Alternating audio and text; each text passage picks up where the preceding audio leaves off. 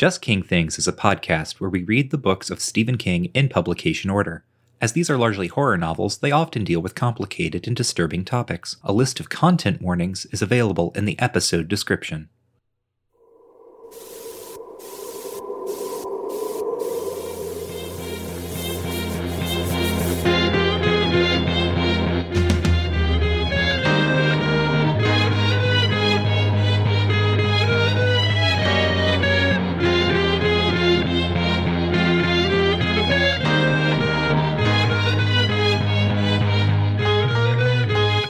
Howdy, friends and neighbors, and welcome back to Just King Things, the show where we read and talk about the books of Stephen King in publication order. I'm Michael, and with me, as always, is Cameron.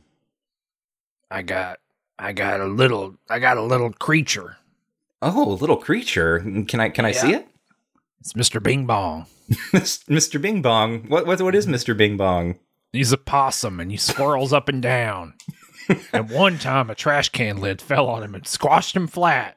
And a wonderful man named John Coffey breathed on him and he came right back to life.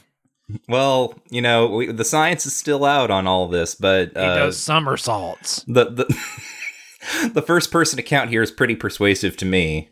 He rolls around like Sonic the Hedgehog. Just old Mr. Bing Bong. Mr. Bing Bong, the hedgehog-like possum. Actually, when that trash can lid fell on him, all his coins flew out. John Coffey put the one coin back in. He was blinking. He was blinking like a son of a bitch that whole time. A full 5 seconds. John Coffey put that blink right in. That coin in. John Coffey resurrecting like various iconic video game character death poses. It'd be good. Yeah. Did you see the Super Mario Brothers movie? I did, actually. I just watched it during my trip home with my niece and nephew. What'd you think about it? Perfectly fine. It doesn't really have a story. No, it's like a weird collection of set pieces. In no way is it as brilliant and remarkable and long-standing as the 1993 Super Mario Brothers movie, which remains an all-time favorite of me. Mario says wahoo less than I thought he would. Mm-hmm. And he says Mamma Mia maybe more times than Bob Hoskins ever said Mamma Mia. A friend of mine who has two small boy children. Uh-huh. They watched Mario. And in the Mario film, Luigi's in it. Uh-huh. And spoilies. Luigi's the damsel. Uh-huh. And previously in these children's life, Mario, when they played Marios, you know, like they're pretending, they're imagining things and doing Marios. One would be Mario and one would be Luigi, and that was cool. Yeah, right. Post-movie, no one wants to be Luigi. Oh, no. Luigi has been banned to the realm of goofitude. Uh-huh. Right, Oh, what'd you think about that little suicidal creature? It felt like pandering? Like a Legati character, pandering to depressed millennials? Yeah, I was gonna say, it was like, this is, like, somehow this thing is pandering to me? It's good. Yeah. All right. Yeah, it's a little break here at the beginning. That's the 1 minute and 30-second review of Super Mario Brothers movie. I mean, I said this on Co-Host, by the way. Check me out on Co-Host, cohost.org/Lutz. I wrote a very brief review where I just said it's remarkable that even this movie has 9/11 imagery in it.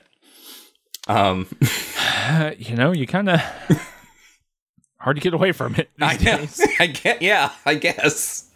But yeah. Other than that, we're going to be talking about 1996's, well, one of the three, arguably, possibly 8 Stephen King novels published in 1996, The Green Mile. That's right. Wait, so Desperation and Regulators come out this year too? Yes. 96? Yep. They release on the same day in September, I believe. And The Green Mile is released serially. In case you don't know, a serial novel is a novel that is released in installments. It was very common in earlier periods of like the print market. Charles Dickens was famous for writing serial novels where you would get like a chunk of the novel each month in a magazine, and you would follow the magazine every month to get, the next installment. Stephen King references Dickens as kind of an inspiration for the Green Mile experiment. He also talks about the Saturday Evening Post, which I know has come up a lot in previous episodes. And genre work, right? I Yes. mean, it's still fairly common if you buy, the magazine of fantasy and science fiction or whatever it is, the kind of digest size. They still do serialized novels every now and again. And certainly, novellas over 2 issues and things like that. Mm-hmm. So The Green Mile was published in 6 installments. Standalone little paperbacks, like chapbook sized, from the beginning of the year to about the middle. I don't remember the precise months, but the idea was, or rather like what I've been able to kind of reverse engineer, because I started digging into the websites using the Wayback Machine at archive.org to kind of see what was going on.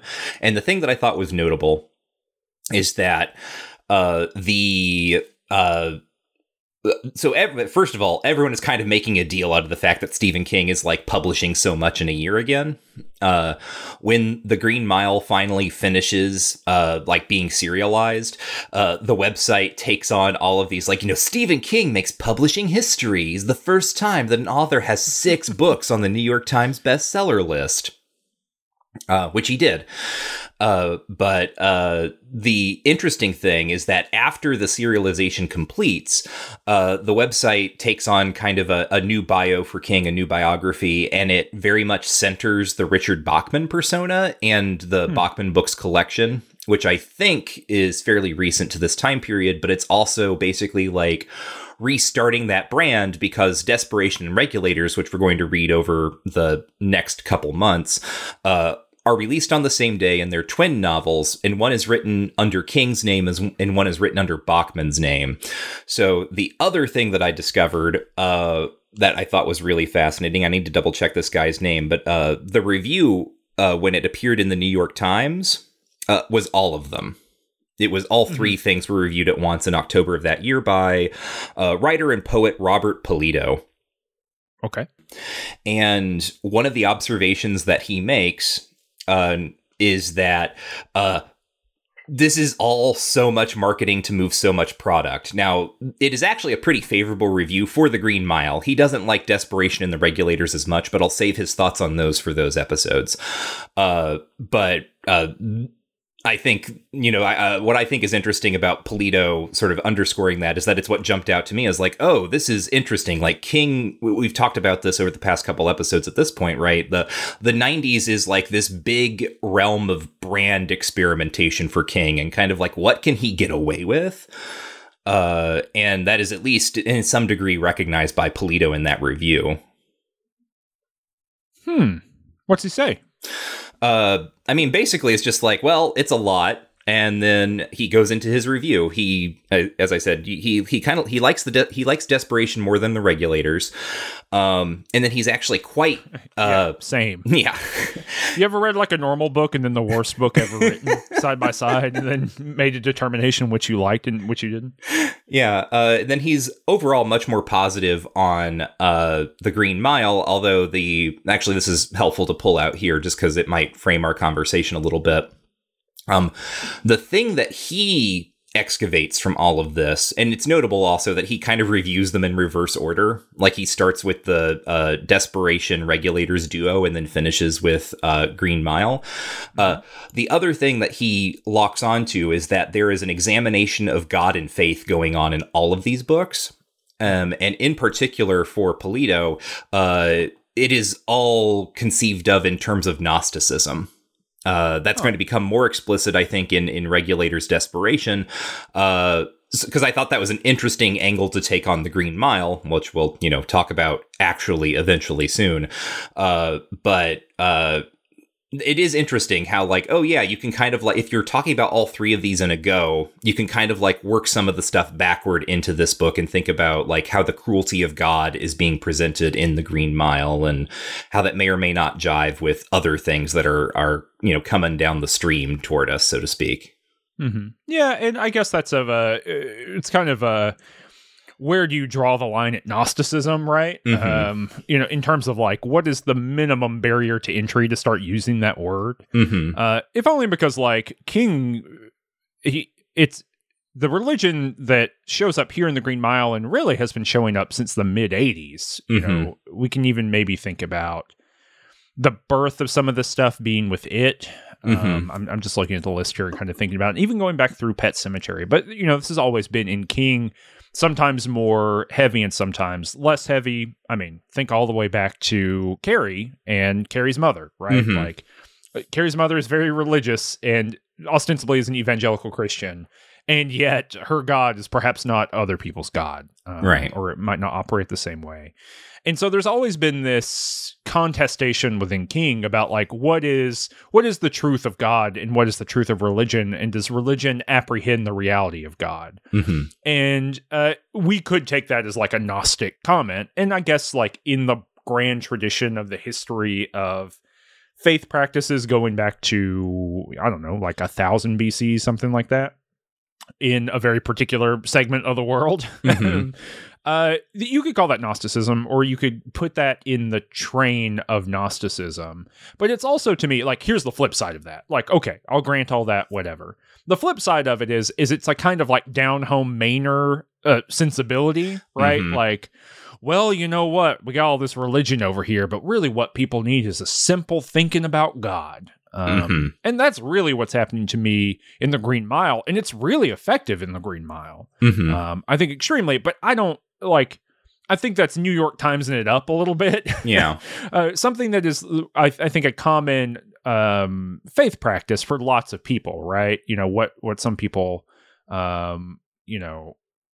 negatively would call like cafeteria Catholicism or whatever, right? You take the parts that are useful to you about the faith practice and you hold on to the idea of God, but the orthodoxy itself is not helpful for you. And that brand is common. That's been common in America for a very long time. The idea that organized faith practices around Christianity, they are always in the minority. They're often a vocal minority, but the reality is that most people who are quote unquote Christians in the United States are a broad and general type who are interested in the idea of God. And I think that is what King is pulling on here, right? Mm-hmm. Has always been, since the 70s, has been always responsive to evangelicals, but still holding on to some idea of God. And so when you thematize that, right, that's going to sound something like Gnosticism, I think. But the other thing that I guess I'm asking a question at this point, does it get into the review of the fact that like it's the 90s and New Age, whatever, is everywhere at all times and all moments? So yeah, Pulido, yes, he does. He doesn't do it in those terms because I think, he's still living in the middle of the 90s and it's hard to talk about the soup from that vantage point. But how he slots it together is, he calls it sort of like, he talks about it as like millenarian apocalypticism, right? We're heading up on 1999. So that's kind of how he recognizes it, is he doesn't say, oh, like it's the 90s and New Age is in vogue, but he talks about it as like, to another person in 1996, you sure have noticed all the weird stuff that's been creeping into popular culture lately. It's very funny that, so I was like, as I said that, I was like, well, who is iconic? I was thinking, all right, what's the next thing I'm going to have to bring to people here historically? It's the 90s. And I was like, oh, it's Sylvia Browne, right? Like, and if people don't remember or don't know Sylvia Browne was a popular psychic who was kind of instrumental, efficacy, who could know, right? But instrumental in the kind of solving unsolved murders with psychic stuff, yes. Doing what I would call cold reading, right? I'm like capital S skeptic on many of these things, right? Especially people who go on television to perform. But she was on television performing with Oprah and Dr. Phil and all those kinds of people through the 90s, and lots of different talk show hosts and things like that. Montel, I remember her being on Montel in the 90s. Mm-hmm. But she was very popular in that up through the early 2000s, probably, when I lost track of her and she died at some point fairly recently, right? 2013, it looks like. But here's where these things lock together. In 1986, this is on Wikipedia, 1986, she founded a, quote, Gnostic Christian church in Campbell, California, known as the Society of Novus Spiritus. So maybe this reviewer is actually keen into the language of the time better than I am keen into the language of the time. Maybe I'm doing the overthinking of it. Because if she's adopting those terms, right, then that's what this reviewer is talking about. Right. Millenarianism. That matters. King doesn't really have a Y2K book, right? No, I don't think he does. That's one that he skips on. The closest he probably gets is Cell, and that's healthily post Y2K, actually. Yeah, and that's like a that's a 9/11 technology book. panic. Yeah, that is also a 9/11 book. God, that is a 9/11 book. Yeah. Wait, when is his accident? It's 99 or 2000? It is 99, I think, is his accident. Okay, so maybe that's it. Maybe he just didn't have... Right. Maybe he ran out of time. Oh, you know what? Storm of the Century is 99. That's pretty. That's sort of, Y2K-ish. Yeah. I mean, there's a disaster coming, and how do people deal with it? Right. Yeah, June 19th, 1999. Yeah. So man, can you imagine it? Mm-hmm. So he missed out on it. But anyway, you want to talk about the book now? You want to actually do this? Did you read this book in its serialized format originally or in your reread? No, I read it. Actually, that's a thing. I need to explain this all. This is a surprise for the listeners. As this was originally released in 6 installments, over the next 6 months, we're going to be reading it. That's what the next 6 episodes of the show are about. That would be awful. Each one would be like half an hour long. every part of my life. No, that's impossible. Every one of them would have been 2 hours. Yeah. There's very few things I regret more than reading The Stand twice. And being the person who pushed for that, I was like, no. And you're like, I don't think we need to do it. And I was like, no, Michael, we need to do it. It'll be good. Like, that'll be good stuff. Little did I know, we didn't need to do that, right? Yeah. We did have a conversation about this. Should we treat them all as separate publications, or should we read them? Because treating them as separate publications would have been kind of cool, because it would have been simulating the experience of reading The Green Mile. Because they did come out. They came out basically a month at a time, right? Or one a month? Yes. A month at a time. It took 1 month to read each of them. Yeah. And if you got it in too little time or in too much time, they took the book away. So, but and I guess sounds like what you're saying is they started in the spring of that year. Yes. Yeah. Finished up by the summer. But you didn't read the little bitty volumes. No, when I read this for the first time, it was like in the collection. I think probably the same sort of paperback that I have now, which is the movie tie-in with Tom Hanks's astonished face on the cover. You know what? I bet that I can. How old are you in the 6th grade? Me specifically, like 12. No, yeah, anyone in the 6th grade. 11, 12. So I can tell you when I read this. I read it in 2002. I can tell you I read it in fall to winter 2002. Okay. I can definitively tell you that. I remember distinctly, when this book came out. This is probably the first Stephen King book I remember releasing, coming out. Yeah. So I was a little kid, and I remember it because we went to the library at the beginning of each of these, because you remember my mother being like, I'm not fucking paying for this. I'm not paying for a little bitty tiny book from Stephen King, but I will go to the library and get it. And so I just remember like week 2 of every month going to the library to make sure they had it. And they had like 1 million copies of them. So I remember the little slim volumes. They're really cool. If people can get a look at them, you might want to wiki them. They look cool together, kind of all as a little set. And I remember that. And then I, at some point, read like the first or second one of them, like in between 1996 and 2002. Somewhere in there, I read some of them. And then in 2002, I read like the first 3 of them in individual volumes because our school library had them, and then they didn't have any of the other ones. Everyone got tired of buying them. And so then I went to like the public library and got the full omnibus version. And I think when did the movie come out? 1999. Okay, so I had the Tom Hanks on the cover movie tie-in version, Right. of the book. So I remember this one very distinctly. We're about to get into the point where I like really remember these books coming out. Yeah. And I really remember reading them. Yeah, actually, it's funny you say that because it's the same for me. That I remember seeing these books on like the shelves in Walmart for sale because they had very bright neon covers.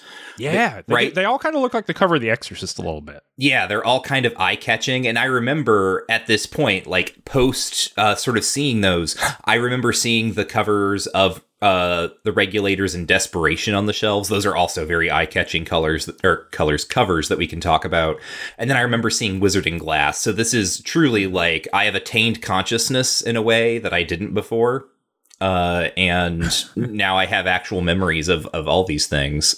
Hey, you want to list off some eye-catching colors real quick? I'm thinking electric blue.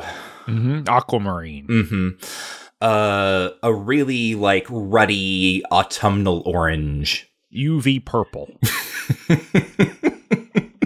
I got some, I've planted some flowers. Yeah. Some zinnias that are called a UV. Uh-huh. Them shits is bright. Oh, I bet. They are. So we're really getting on this. You have before I guess we do some sort of summary or anything like that. You've got 2 notes here, both of which are, I think, maybe helpful. This is a serial novel experiment that King does. He lays all the information out for us in the kind of intro.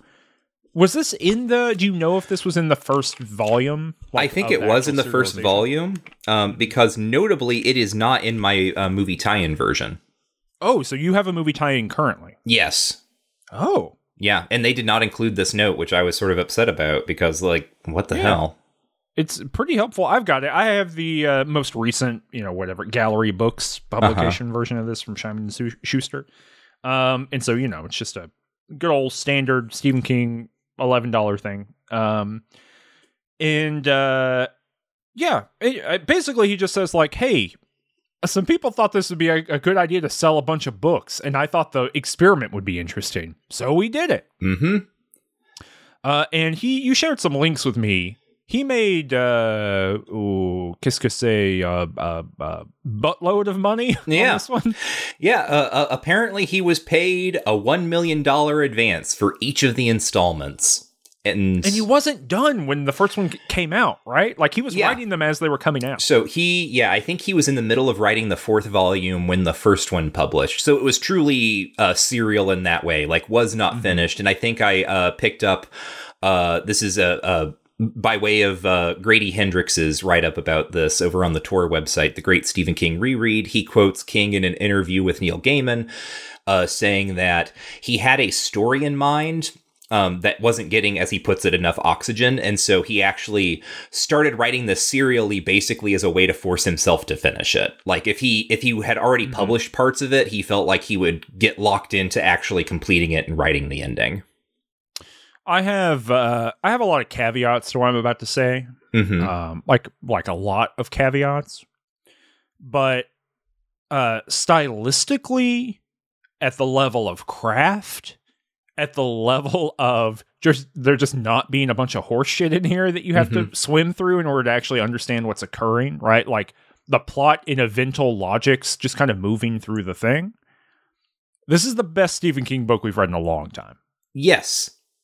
Like, I think I like Dolores Claiborne more. I probably like Rose Madder more. Like, just, affectively. But I think if you were to ask me to kind of stepping back just from questions of enjoyment, and if someone was saying, hey, what are the Stephen King books to read to, like, get what Stephen King is doing, or to understand him as a stylist, or to understand him as a, this kind of writerly figure who's approaching the world in particular kind of ways, this is pretty high up there. This is cracked the top 10 for me. It might have cracked the top 5. We do need to do our annual summer bonus episode where we like re-rank everything and answer a bunch of questions. stay tuned for the end of the show where we ask you for questions. Mhm. Maybe that'll come out next month. But generally, I'm shocked. It's good. The book is really good. Yeah, this is, I said to you, like that this is the easiest read we've had in months. And not because it's like it is in many ways a simpler novel, and it's simpler because like it's a novel that seems to know what it's doing and like what it's aiming toward. And I think maybe that's because of the circumstances of the publication, right? This kind of like serialization provides a sort of structure to King that means he can't get like wrapped up in all the minutia of like tracing a stolen credit card or whatever he was doing in Rose Matter. Well, and it's also that it's 6 books essentially, and in each book, or 6 parts, it's a book in 6 parts. Each part, only one thing happens. Yes.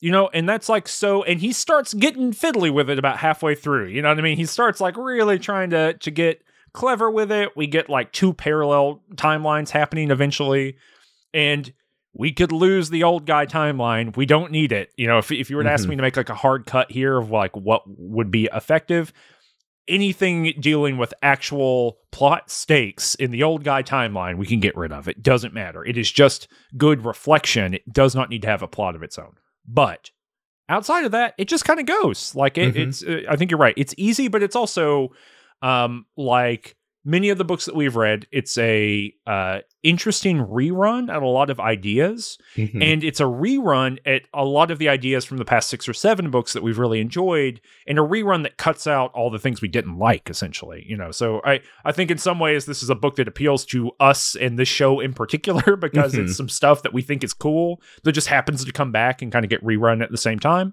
However, all of that said, talking about the caveats, all of that said, John Coffey is one of the most fucked up characters that Stephen King has ever written. And it's like watching a man drive into a brick wall. I mean, he is running into the limits of his imaginary in like 55 different ways.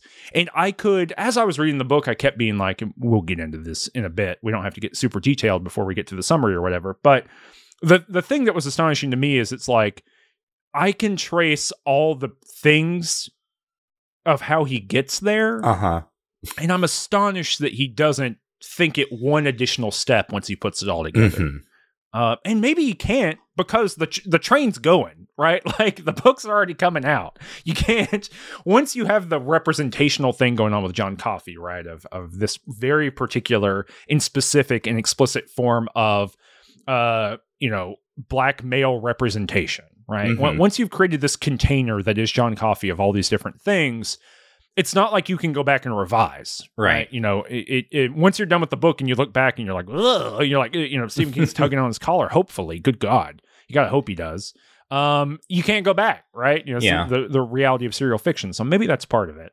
I would hope that he would be more reflective about John Coffey in the sum total of the thing. But also it's Steve. And as I told you while watching the Mist special features, he was very happy to do, like jive talking black man voice in a special feature recorded in the early 2000s. So maybe Steve's, thinking about racial representation is still, not shaking out entirely. Anyway, sorry, I'm monologuing about what's going on there. But I don't know.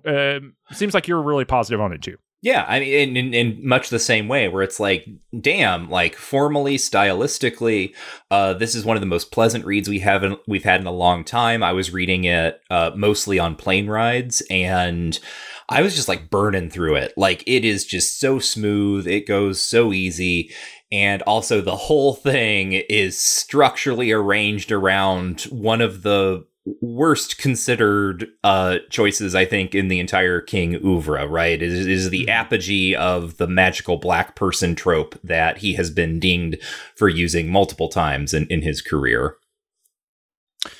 I don't think it ever gets worse. The movie, I'll say this. Well, the movie gets much worse. Yes. The movie, I think, is... I'm going to go wild on the episode. I guess is what I don't want to spoil it here, but like it's going to be a long one. I'm sorry to report we haven't recorded it yet, but it's going to be a long one. And I have such I haven't rewatched it, but I've seen it many times.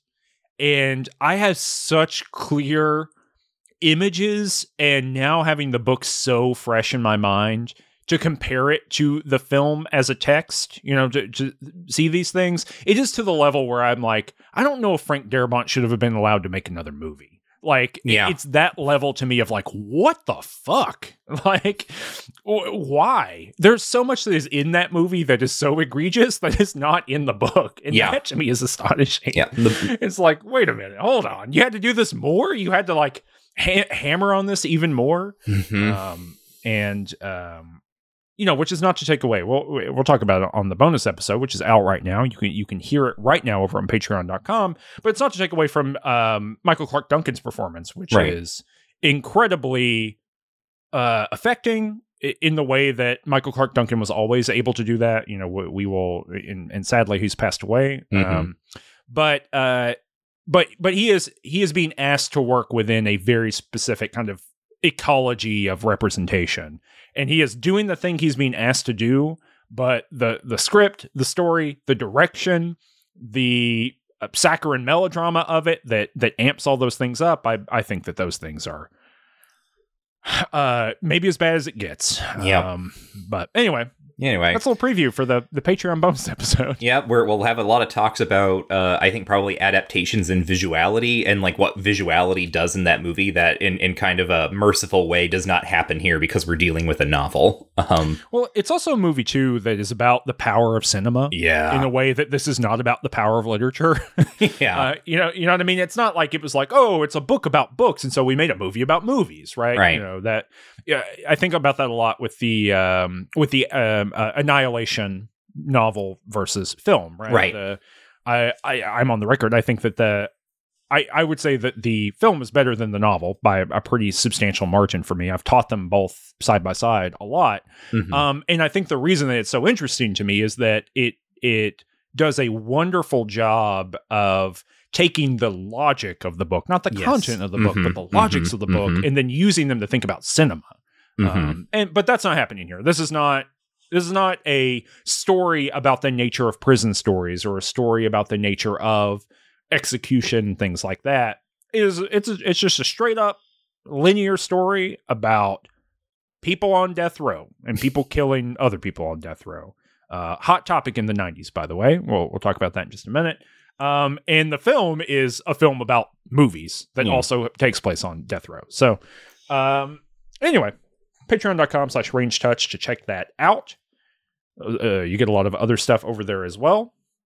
Anything else we want to say up here at the top, Michael? Sorry, I'm getting into shelf by genre mode. I know. I'm not the one. Not particularly, I think. I think we've kind of covered all of like the groundwork. And it somehow, if you're not familiar with The Green Mile, I feel like this is one of the better known ones, maybe by virtue of actually the success of the film version in the 90s. But if you're kind of on the fence about this one, and you don't want to get any spoilers, you can listen to maybe the summary that's going to come up. But as you said, Cameron, I think in terms of like figuring out Stephen King, like what do people like about him when he's like really doing it well? This is a good one for like the prose style tone and just kind of like the smoothness with which everything works. And with that in mind, then I will hand it over to you for the 5-sentence summary. 5-sentence summary is unprepared, and I thought this was your summary for some reason, even up to this very moment where I'm now doing it. It's where we just summarize the novel in 5 sentences, try to give you an image or an idea based on what we can come up with off the dome of what the book is that we are reading. Now, right here at the top, I gotta admit it, I don't know the name of the main character. Do you want me to tell you, or do you just want to like try to flail? I do want you to tell me. His name is Paul Edgecombe.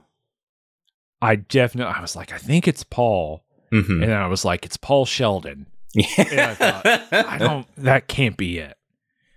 Okay.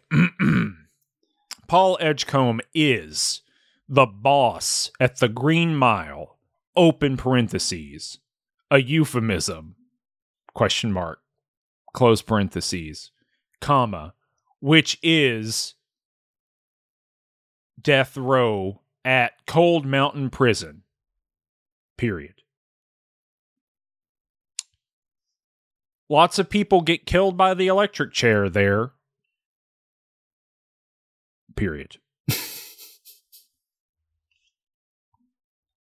John Coffey is sentenced to death via the electric chair because he is convicted of killing 2 young white girls. Open parentheses. John Coffey is black. Close parentheses. Comma. But he seems actually incapable of having done that. Period. Okay. This is sentence 4, correct? I think so. I kind of got lost there. I think it's the beginning of our. I hope this is beginning of sentence 4. I've been told this is not part of the summary. I've been told, by the way, that quite a few times in the past we've only done 4 sentences, so I get a freebie every now and again. Okay, yeah, that makes sense. Okay, but I believe this is the beginning of sentence 4. Sentence 4. John Coffey is magical, and he is able to suck out pain and injury and death from other beings in the world.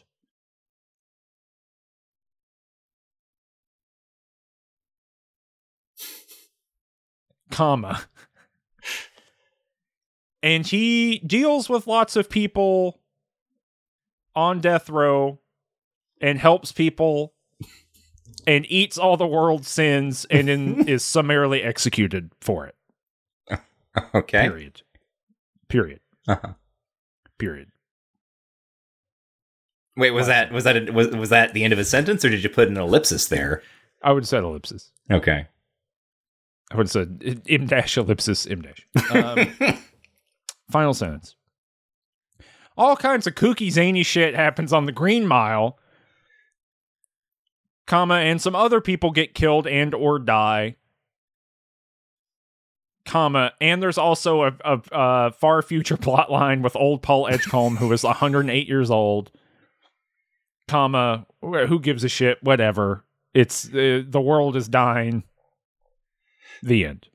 Period. I like how you called it the far future plot line. It is the far future. It's like 7 years in the future. It's just like, look, this is the story. I'm good with the summary. Sometimes I go, this is a complicated book, okay? Uh-huh. Right, I guess it's I the could have story done one of a sentence per thing. Per book. Yeah. I should have thought about that literally 10 minutes ago.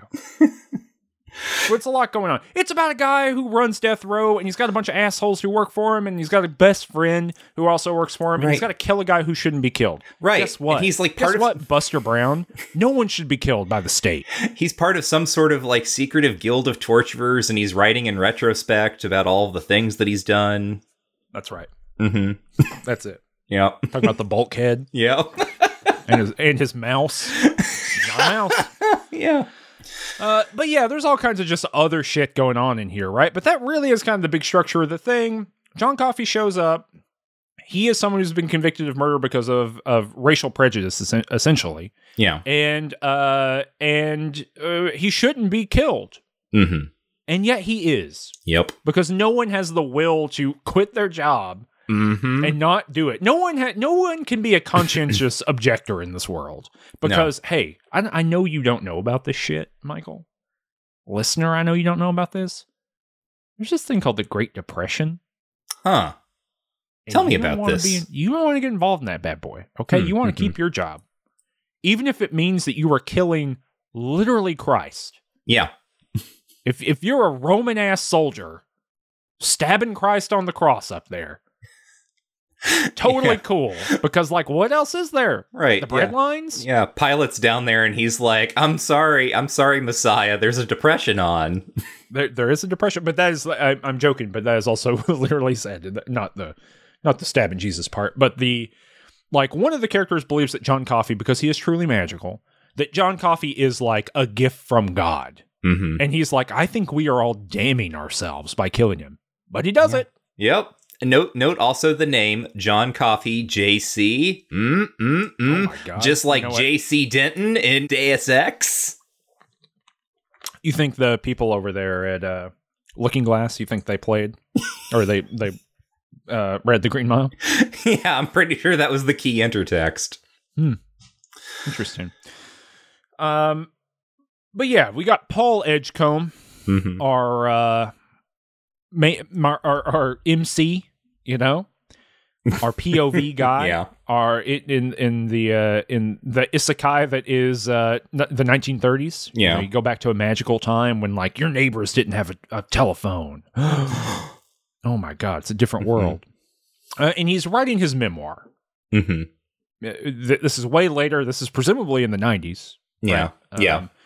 And he is writing his memoir, and so that's what each of the books are, and they each kind of start, maybe other than the first one, but the rest of them start with a kind of like recap that happens, and also him like updating you on what's going on in the retirement facility that he is in, that his grandchildren have forced him into, and real big concern in the 90s, and also for Stephen King. This gets talked about in Insomnia too.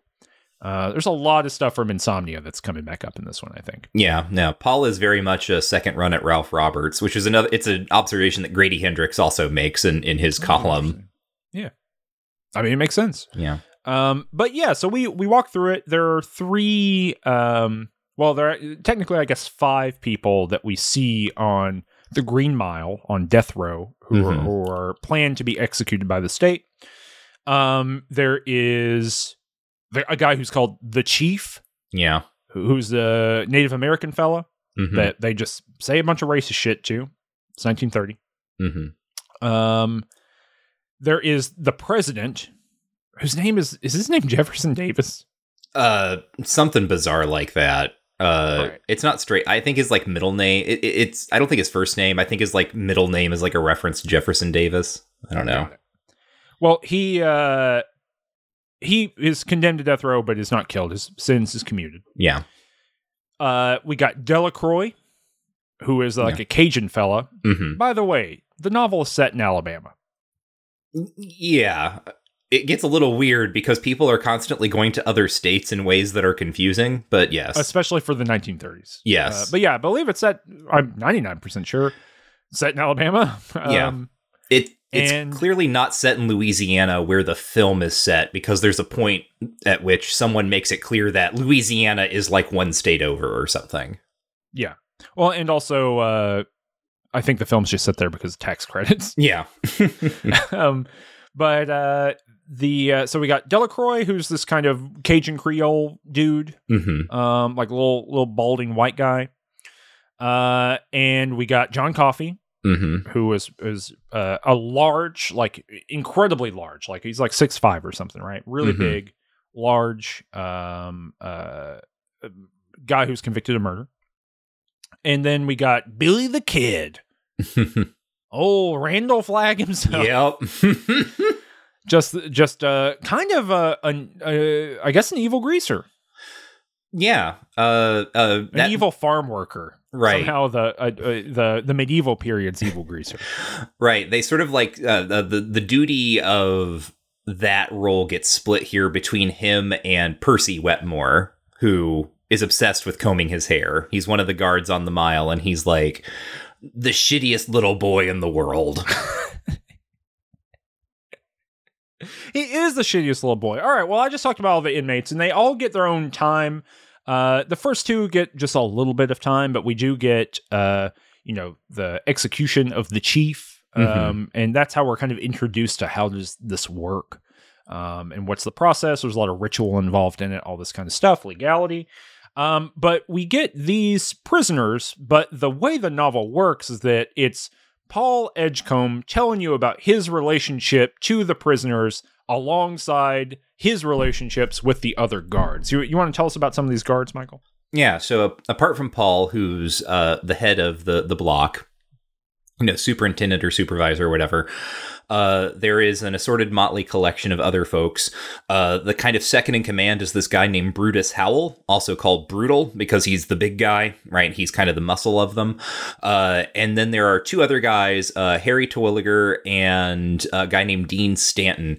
And these guys are basically interchangeable. They have nothing particularly distinctive about them. One of them it's Harry, who almost gets strangled by Billy the Kid, Billy Wharton.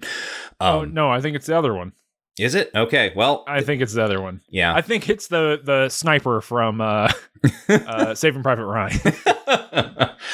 But you're right. They are. One has glasses, I think. Yeah, something. Yeah, they are interchangeable. And then the other important one is Percy Wetmore, who I mentioned, and he is kind of the problem of them. He's the youngest and newest of the guards. He has political connections. He only has the job because his uncle is the governor. And he is a huge brat and clearly has like a kind of power fixation or some kind of morbid fascination with being the person who is going to kill someone. It's, much is made out of the fact that he's like always reading like, boys' adventure magazines. And so he's got this kind of adolescent fixation on being the guy who, is in charge of the execution and all that. And he's also like, he's the one who's constantly like, if you're mean to me, I'm going to tell my uncle and you're going to end up on the bread line. Meh, meh, meh. Mm-hmm. So everyone hates him. And they keep being like, why would he be here? Of all the jobs you could get on the planet. Right. Why would you? And he just wants to kill somebody. Yeah. Like, he just wants to exert power over them. And read porn at work. Yep. It's not my favorite Kingism. I'll save that for later. But truly one of the most wonderful sections of the book is when they are commenting on the fact that Percy was reading a Tijuana Bible. Yes. So a porn comic that takes popular characters and then makes porn out of them. Mm-hmm. And it's a Popeye comic book. And King keeps intercutting things that are in the comic book with the action that's occurring in front of us, the reader. So it's like the guards are talking and he's like, and Olive Oil's having a grand time. Yeah. Whatever. And Popeye's still got his pipe in his mouth. Yeah. He couldn't help himself. That's real Uncle Steve shit right there. Yeah.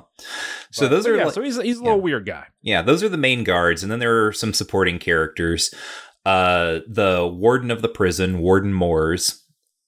He has a wife who is very sick. Her name is Melinda or Melly. And she's got as it turns out, a brain tumor, which may also be something more than a brain tumor. That's something for us to discuss later in kind of the grand Kingian metaphysics that are going on here. So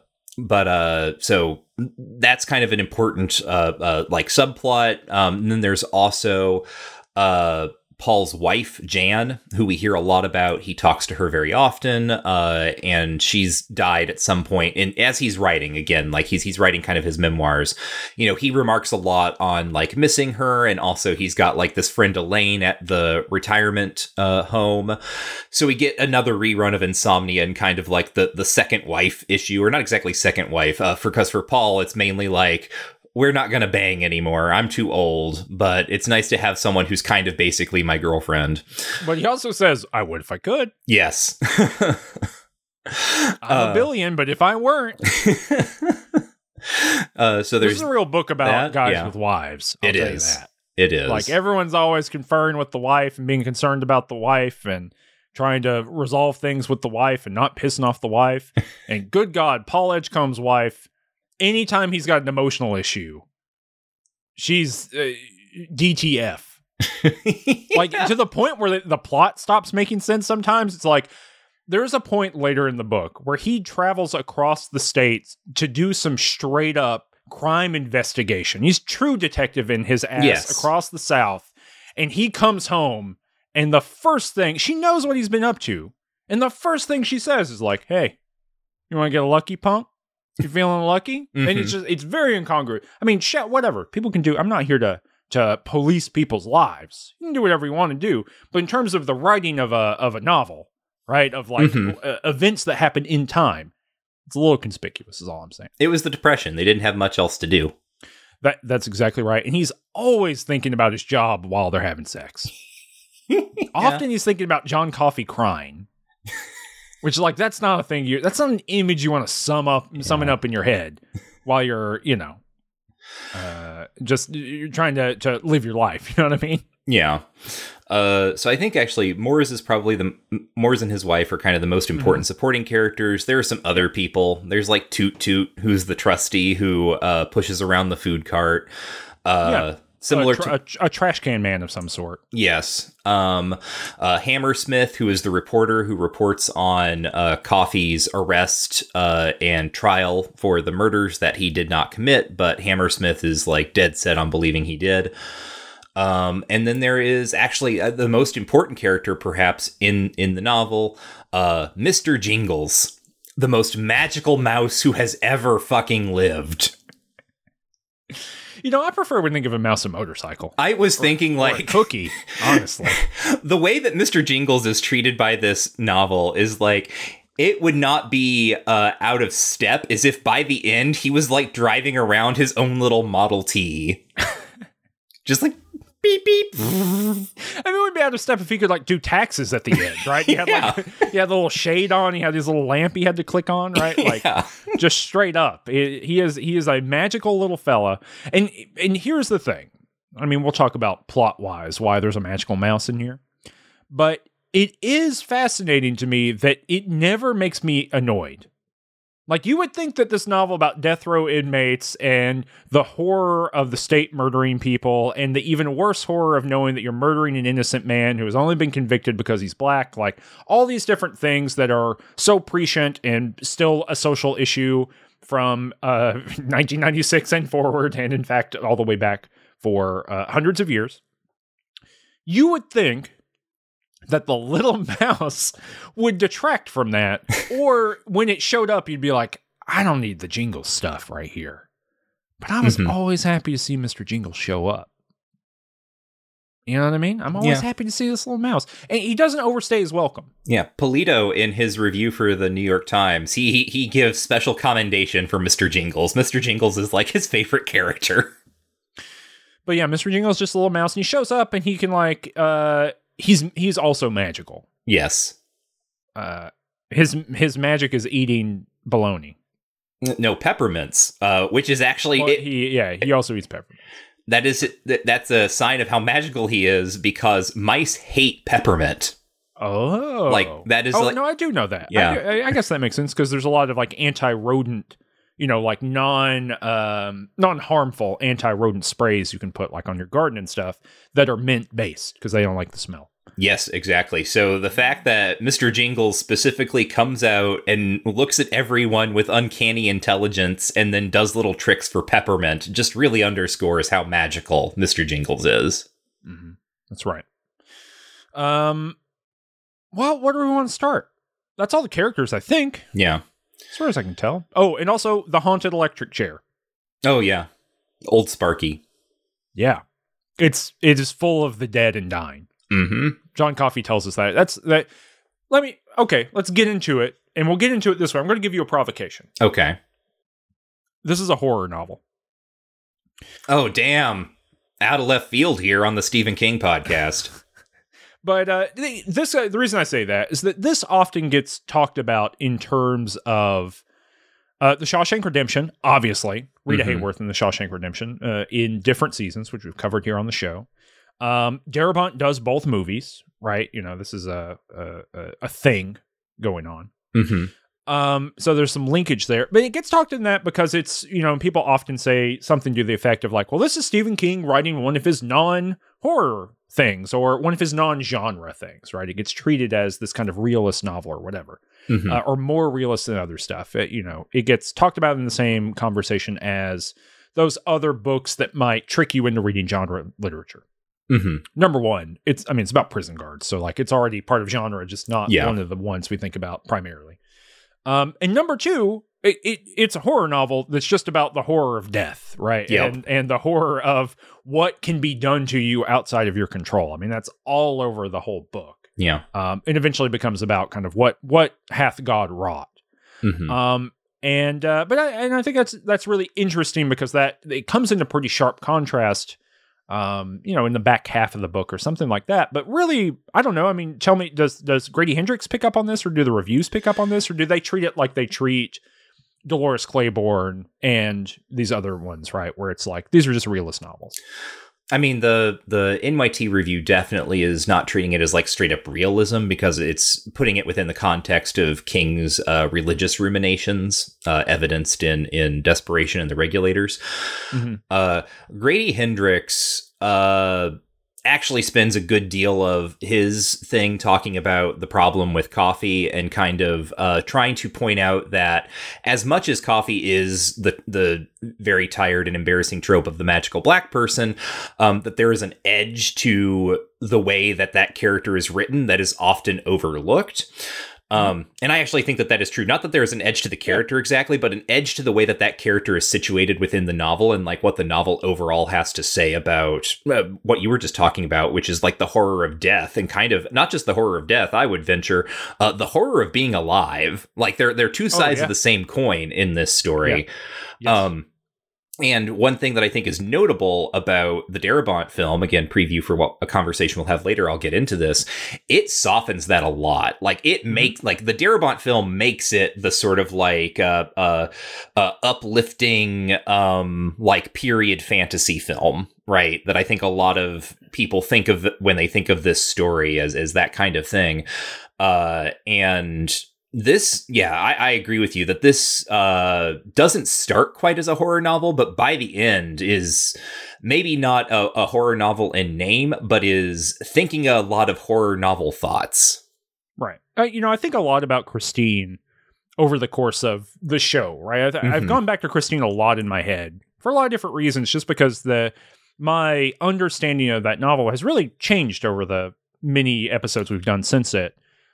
If only because it's so odd. It truly remains odd in Stephen King's oeuvre, in a way that was less apparent at the time. But like, the whole kind of turning away from the main characters at the end and the whole last, 50 pages or something, where everything is by inference, and the originating moment of you're just compelled, right? Kind of like the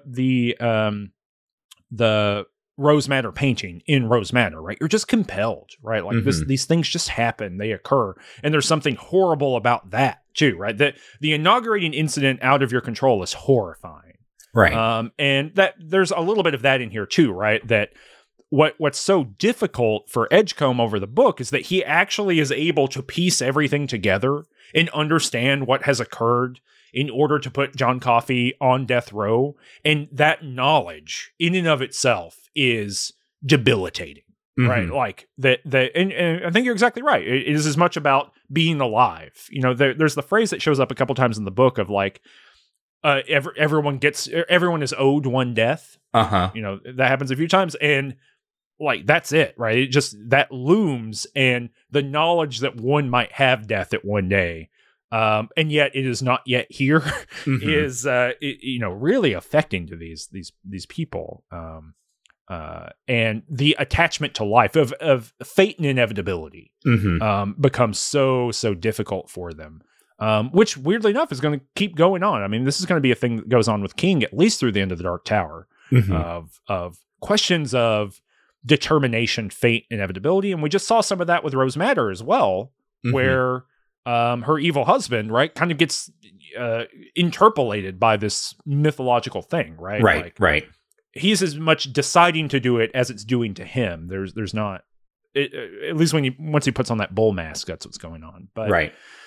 Do you want to talk about each book in order? Is that perhaps the best way to work our way through it? Yeah, sure. So the first chunk, the first book is called Two Dead Girls. And it is mainly scene setting, introduction to Paul. He's in this rest home. He's writing his memoirs. He's talking about being the bull goose screw on death row, which they call the Green Mile, because normally it's called the Last Mile, but they call theirs the Green Mile because it's got green linoleum on the floor, the color of limes. And he introduces us to all the characters, the penitentiary, and kind of who's who there. Mentions a little bit about some of the convicts that we've already discussed, and then introduces the character of John Coffey, who comes in to be held there, and the sort of official story of what Coffey did and why he has ended up on death row. Namely, he has been convicted of kidnapping two young white girls while they were sleeping on their porch. and then raping and murdering them. He was discovered by a search party holding the corpses of the girls, like their bloodied corpses, in his hands and screaming, I tried to take it back, but it was too late. So he gets... I couldn't help it. Yeah, I couldn't help it. Yeah. Yeah. Yeah. As well. Right. And so you hear that and you think, oh. Yeah. Well, I know what he's confessing to. Yep. So he has been imprisoned, and right away there is something odd about him in that despite the viciousness of the crime he has allegedly committed, he is extremely gentle. He is like simple, right? He might be intellectually disabled. He can't remember anything more than 15 minutes after he's told. Right. Like he truly seems to have a brain damage. I mean, it is a whatever the literary character might be that you might be imagining here, that he might have some sort of intellectual disability, something like that. Whatever your imaginary is of this, it is 10 steps further down the road than that. Yeah. He is impaired in a way that is like kind of unquantifiable. Like I don't know of any kind of aphastic, I don't know. It is a cluster of things that I don't know if they appear in the real world other than people with advanced dementia. Right.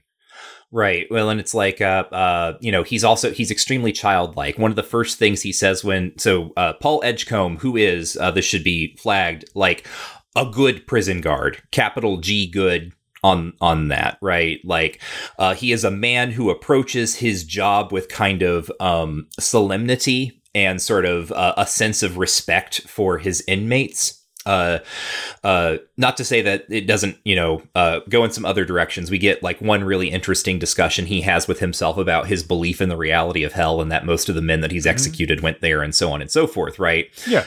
He is an honorable prison guard. I don't know if he's good. Yeah, I guess. Yeah, I think good within kind of like the logic of the novel compared to like, Percy, right? Oh, of course. He is. If there's a good cop and a bad cop, right? He's the good one and Percy's the bad one. Right. But notably, and I think this is, something that is strong in the book, he is good, but in terms of moral behavior, the book is pretty clear that like no prison guard can be a good person. Yes. Yeah. It's just like, and you can feel however you want to be about that. I'm not espousing an opinion or telling you what yours should be.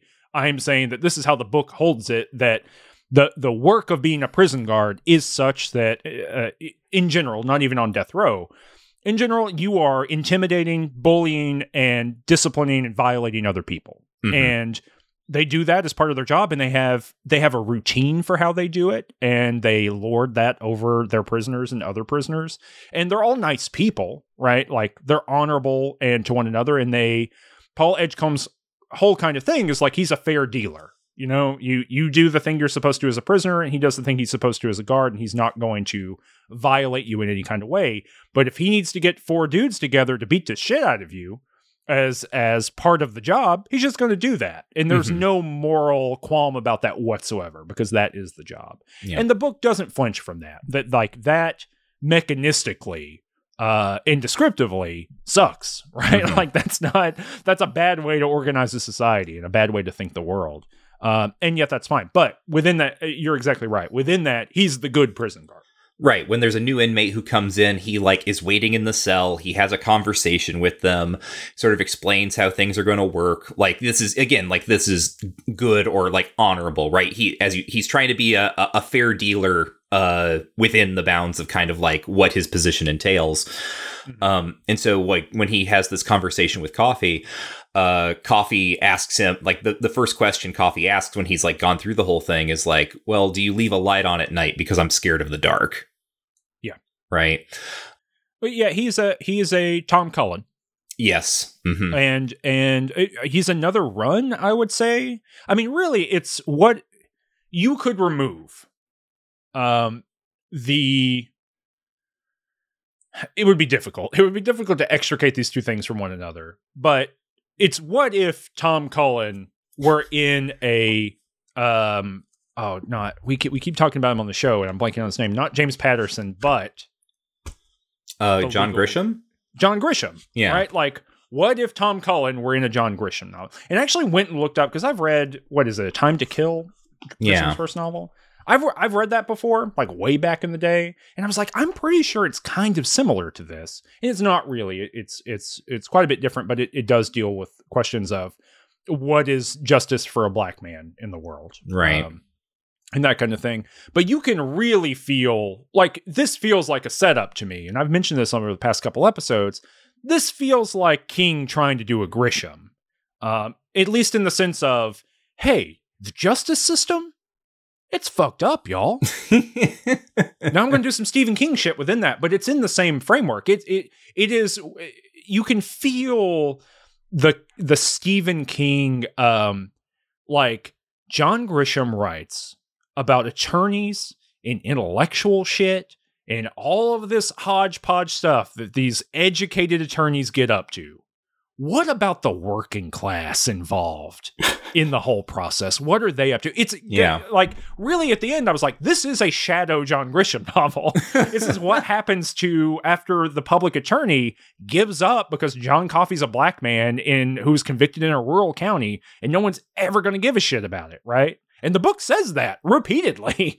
It says, look, our judge isn't going to like look at this again. The police are not going to admit they did anything wrong, and they're racist. Mm-hmm. Like, on top of that, even if they thought they did a thing wrong, they have an incentive not to.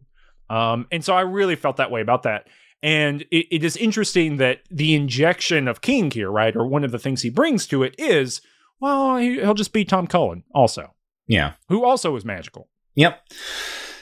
And not to I guess reveal too much about the ending, but one of the things that you discover over the course of all 6 volumes is that he's not just Tom Cullen, he's like super-powered Tom Cullen, right? It's like, we've talked before, gestured at this, that there are, even though no one in this book uses the word The Shining, right, or the phrase, John Coffey has The Shining, right? The logic and the way that things work, it's exactly the same, but it is like uber powered, right? It is like the strongest possible instance of the set of qualities and powers that like Danny has in The Shining. Like, it's all the same stuff, just like cranked up to 11. And so he's constantly, it's implied, right, that like part of the reason he's so like weird and sort of distant from the world around him is not even necessarily like intellectual disability, but that like he is incapable of not hearing the thoughts of every single person in the room with him. And it is just like,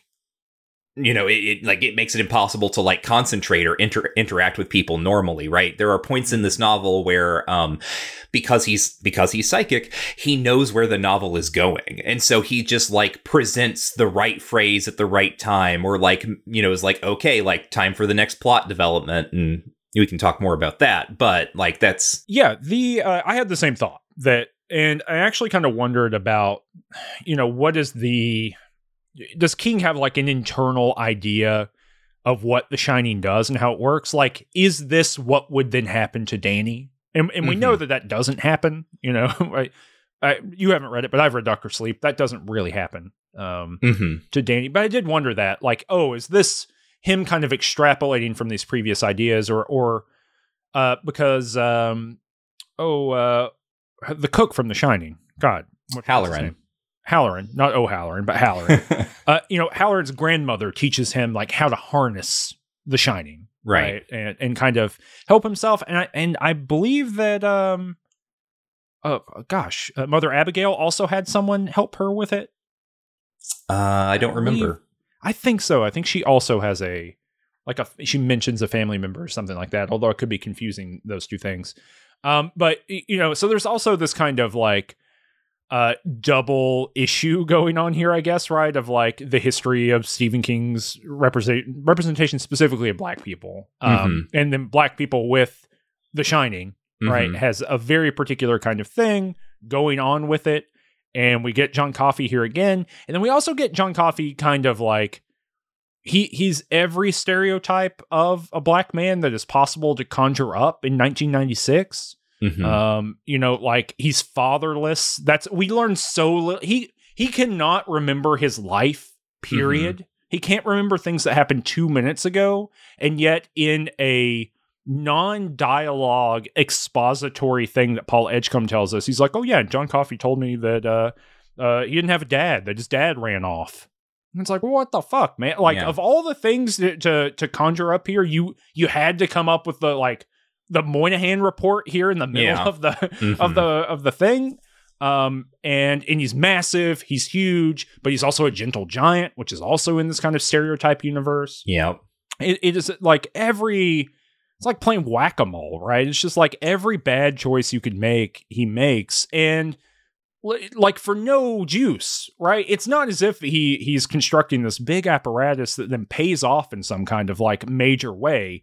And like bad racial representation to pay off, that's like a hard calculation to start like making, right? But one could imagine a universe in which these things are commented on or thought about or even seemingly considered, other than to kind of make this hulking package of magic, right? Yeah. But it's not really. Like, the end of the thing isn't it bad that the state kills people that are innocent? And it's like, yeah, it is.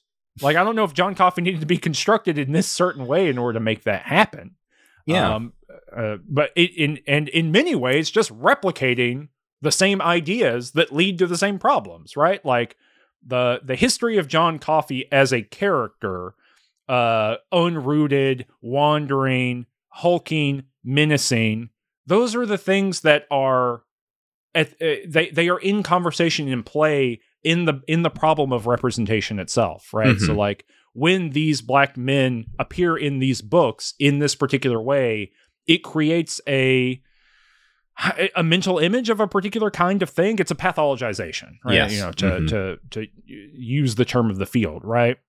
And it's also, this production of hypervisibility, right? A particular kind of image and a particular kind of being get associated with one another. And then, lo and behold, at the end of the day, John Coffey's still a murderer. Yeah. Like, he couldn't even get out of the book without murdering someone. It is like, wild how that happens. Right. Like, of all the people to do it, like, why did Brutal not do it? And then these, like, white guys cover it up. And then you actually get a really great parallelism of, and one that, like, is something to chew on. Not good in the sense of morally good, but good in the sense of, like, if one of the prison guards kills Percy and then they cover it up, and then they still kill John Coffey, who is innocent, that is a parallelism that is, in a realistic parallelism, just to be honest with you, that is bone deep difficult to deal with. Instead, John Coffey says in this book, yeah, I think I'm ready to die anyway. Yeah. My life has been hell constantly, so I think I'd rather be executed than, like, escape prison. With the help of my good friend, Boss Edgecombe. Right. The whole thing's fucked. Yeah, it is. And you're talking about here about parallelisms and what the parallelisms could have been. This is I think a way of maybe diagnosing the problem with the novel.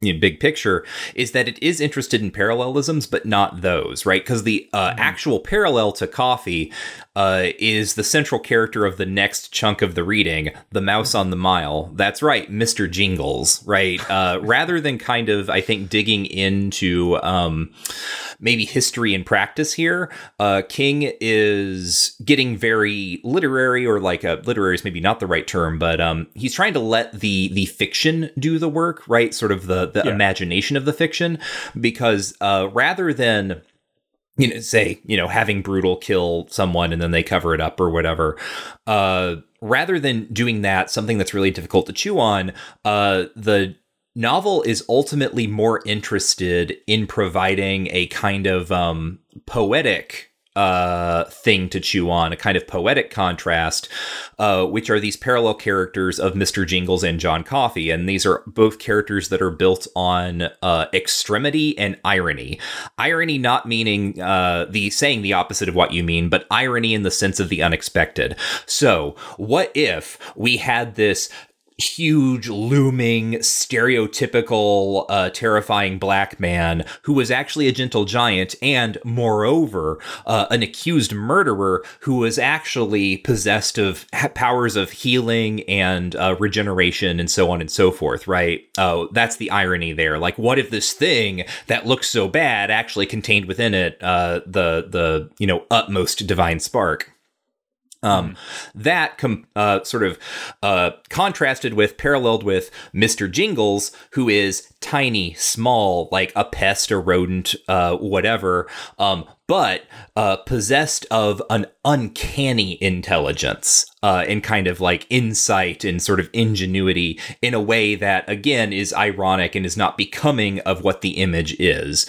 And this is kind of what I've called in maybe, I think, the episode on Thinner, right? This kind of hologram problem where King is like dealing totally, it feels like, in the realm of representation rather than like thinking about the reality, right? Like he's working with we already mentioned that this is part of a genre of like prison story, as was Rita Hayworth in Shawshank Redemption, right? This is an old sort of little subgenre of fiction that King is very familiar with.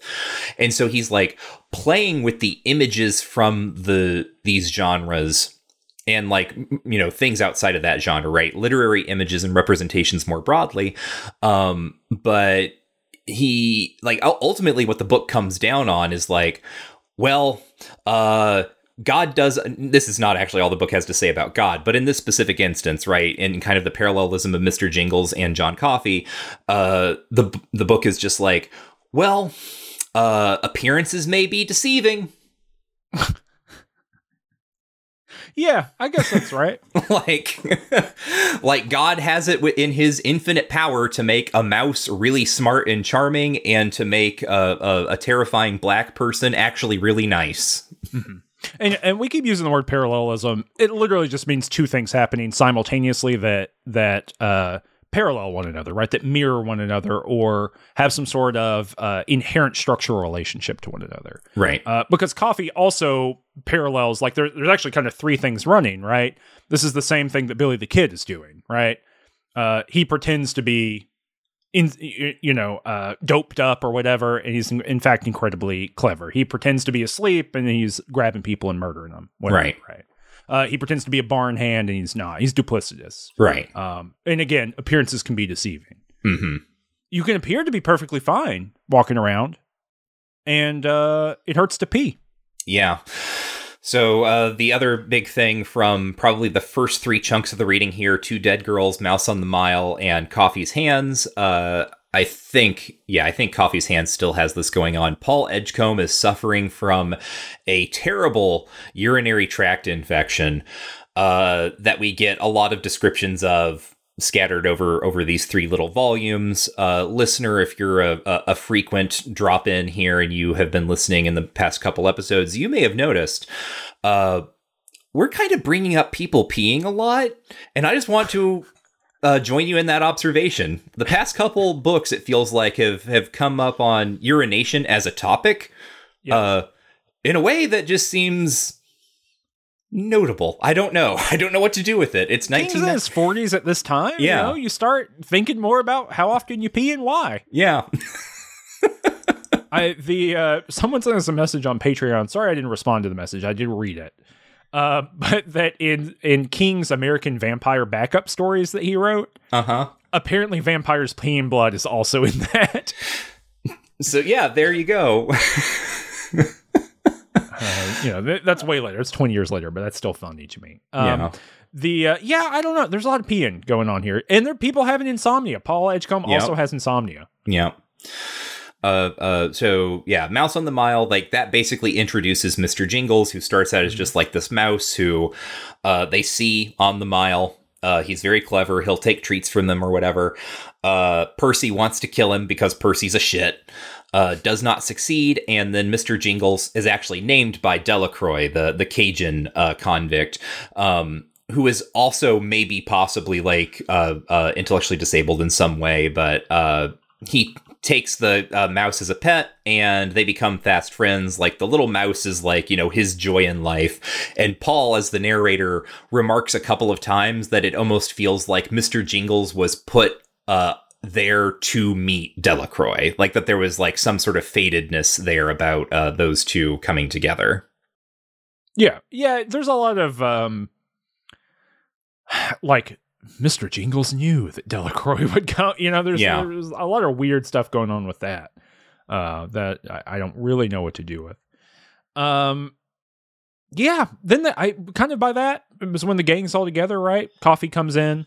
Yep. The story's told a little bit out of order, but yeah, it's a little chopped and screwed. But then the first kind of like astonishing thing that Coffee does is he cures Paul's urinary tract infection.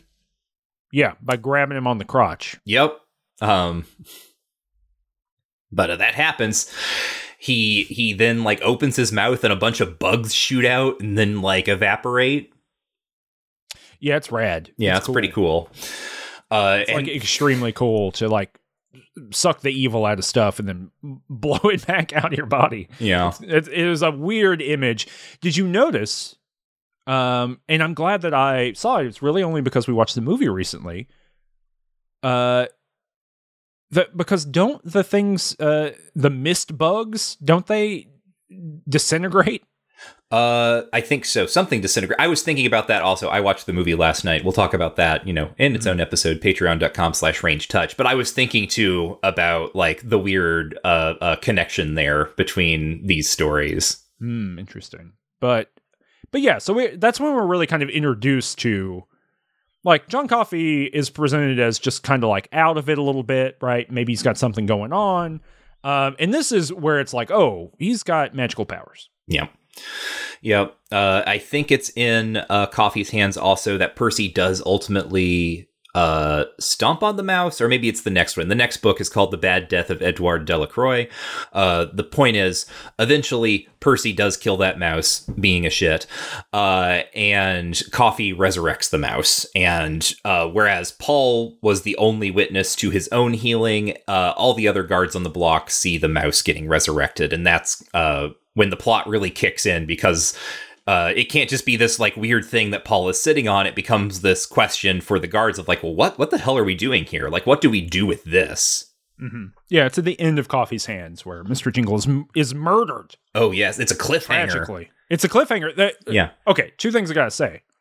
The action writing in this book is really good. Mm-hmm. Stephen King is not necessarily great at action writing and telling you events that occur in an interesting way. He's really great on this one. Like when Wild Bill comes in and, they're, he's got the Barry Pepper, Dean Stanton. I had to look up the movie. Barry Pepper, who played by Barry Pepper. Well, he's got him around the throat with the chain. Mm-hmm. And Paul Edgecombe's got the gun trained on him, but he can't shoot because Dean's in the way. That's cool. Like that's a good little scene. And, he gets clonked on the old noodle. But that, and then the cliffhangers for all of them are really good. Yeah. No, he knows how to write a serial novel. That's part of, I think that's part of the reason why it moves so breezily is like King knows he knows how a serial novel has to work, which is like, it's the first two paragraphs. Let me catch you up a little bit with what happened last time. And also I left you on a point where I had like intrigued you, right? There was a mystery and now I need to follow up on that. Mm-hmm. Absolutely. Yeah. Bad Death of Edouard Delacroix. This is past the midpoint of the novel. Because Billy the Kid, Billy Wharton, he grabs Percy at one point, like grabs him through the bars, and Percy is a coward.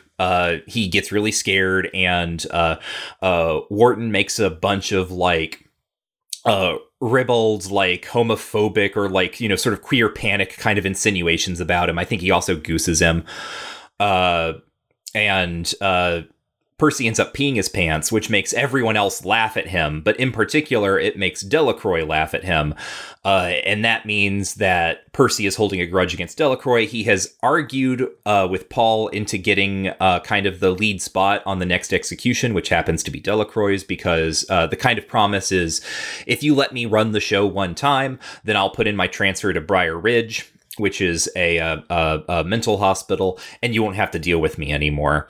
And then Percy ends up using the opportunity that he is given to botch the execution. There's a sponge that they soak in brine that they put on top of the head of the person being executed, which like conducts electricity directly to the brain and makes the death happen much faster and more, humanely, however we want to think.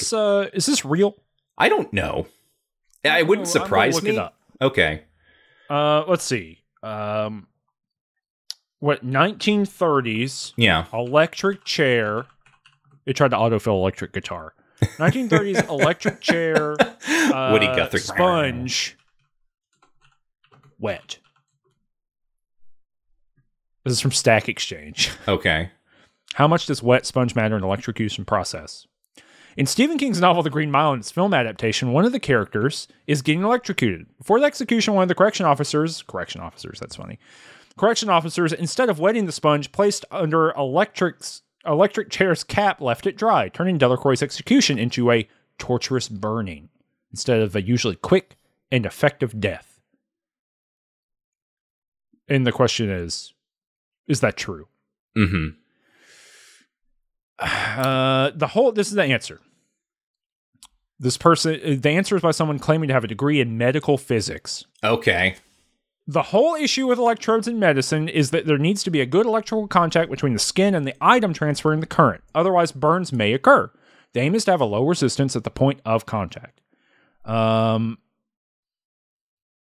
This is why conducting gel is used in a clinical setting. Yeah, we know about that.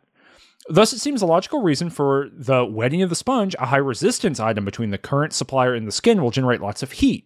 So you wish to minimize this by using a good conductor of electricity, like water. Mm-hmm. There are 2 cases where that has occurred. Mm-hmm. Where people seem to have been burned very severely as part of the execution process. And in one case, they used a synthetic sponge. Yeah. Which beefed it. Yeah, so I'm seeing that now. Weirdly enough, I'm seeing a case happened in Florida in 1997, where there was a malfunction and it was related to the dry sponge. Well, there you go. Yep. Oh my God, you think they read the book and did it on purpose? I don't know, right? God. Jesus. I know. Anyhow. Hey, I'm just gonna go out on a limb here. Mm-hmm. I don't think we should do this. Yeah, I don't think it's a mark of a great society. I don't think so either. I don't think we should be running electrocution through the brains and bodies of human beings. Period. Ever. Even to save your life. Yeah. No. But yeah, I think the whole thing is bad. I'm just, it's maybe not shocking, but I think it's a bad idea. Anyway, it's not shocking. Yeah. So I didn't mean to make that pun, but that is funny.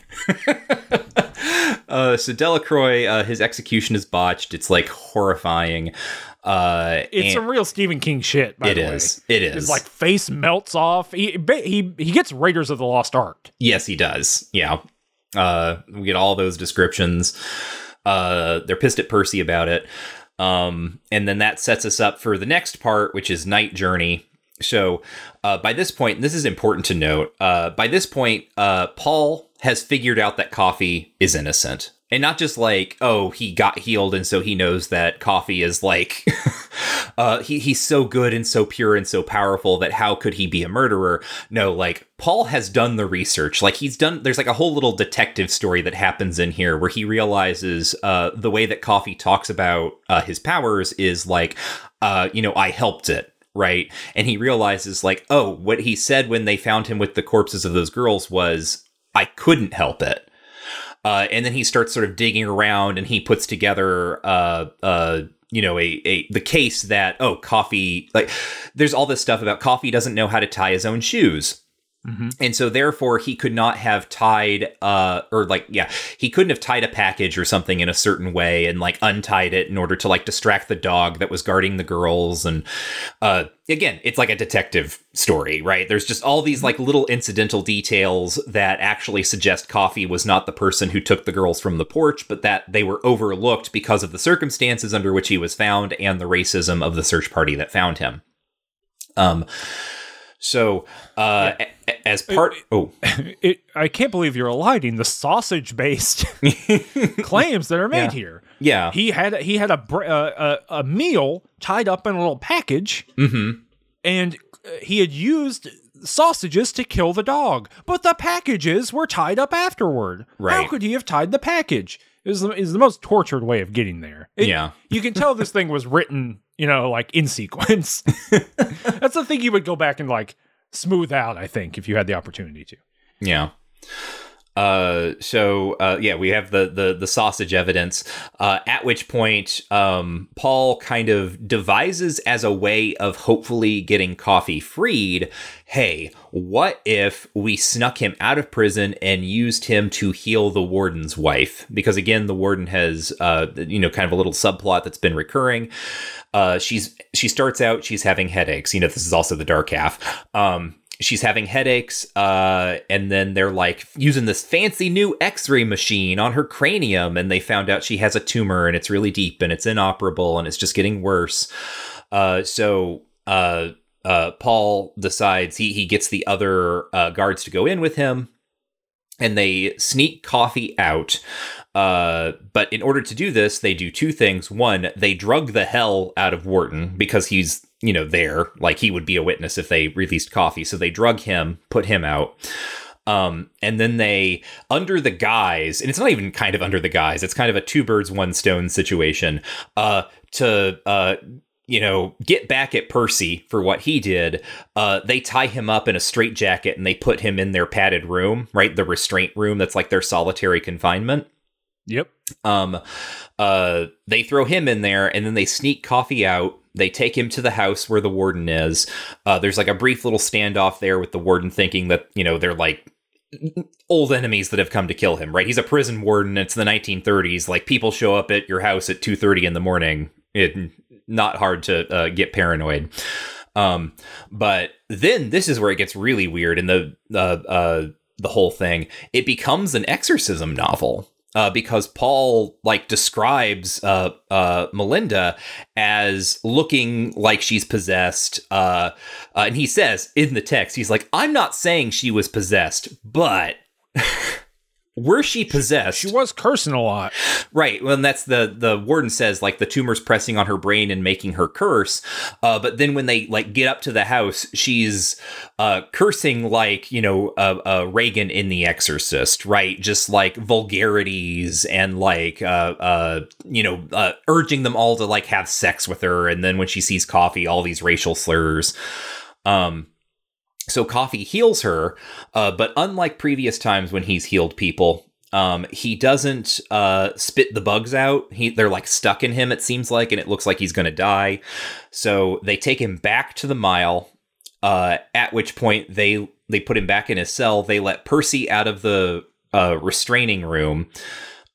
He acts kind of like he's, gonna try to save face about it, but then as he's walking by Coffee's cell, Coffee grabs him, exhales all of the evil sickness bugs into Percy's mouth. Percy then walks up to where Wharton is still in his cell, just waking up, and he shoots Wharton 6 times, and then he exhales all the sickness bugs that evaporate.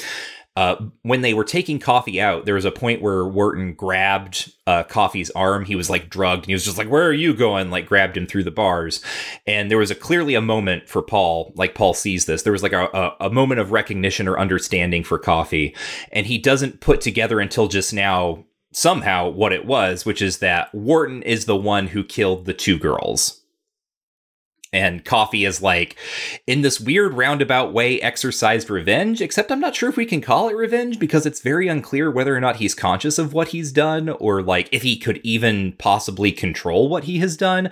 Nevertheless, in kind of like the broader plot logic, that's how it balances out, right? No, I think he definitely knows what he's done. Okay.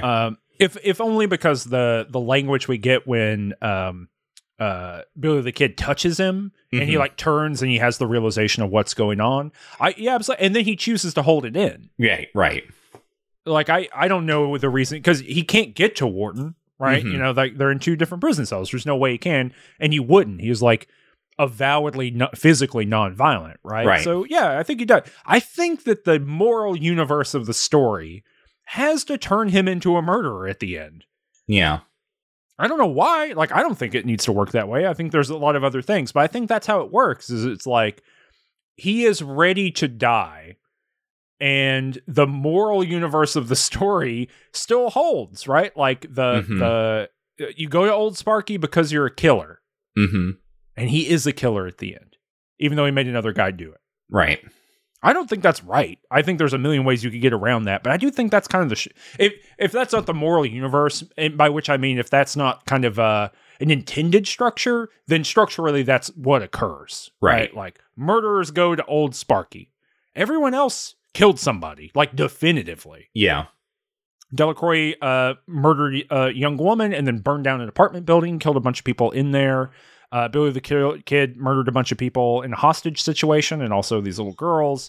The Bitterbuck, the chief, he crushed a guy's head with a cement block. Yeah. Right. So it's just definitive, right? Like people who go there are murdered, and that's Paul Edgecombe's whole thing. It's like ultimately it's a job, but I am sending people to hell, and I believe in hell. Yeah.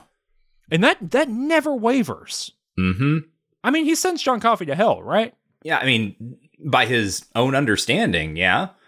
And John Coffey's a murderer. I mean, maybe this is where the ambiguity is, right? Like, maybe if your kind of read on it, right, which is like, well, did he know, right? Like, is he a murderer? Did he do it on purpose, right? Or is it justified because it's justice?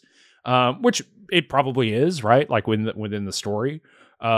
Billy the Kid, he's going to die anyway, and Percy sucks. Like, he is going to torment people for the rest of their lives. He is going to hell in this moral universe, right?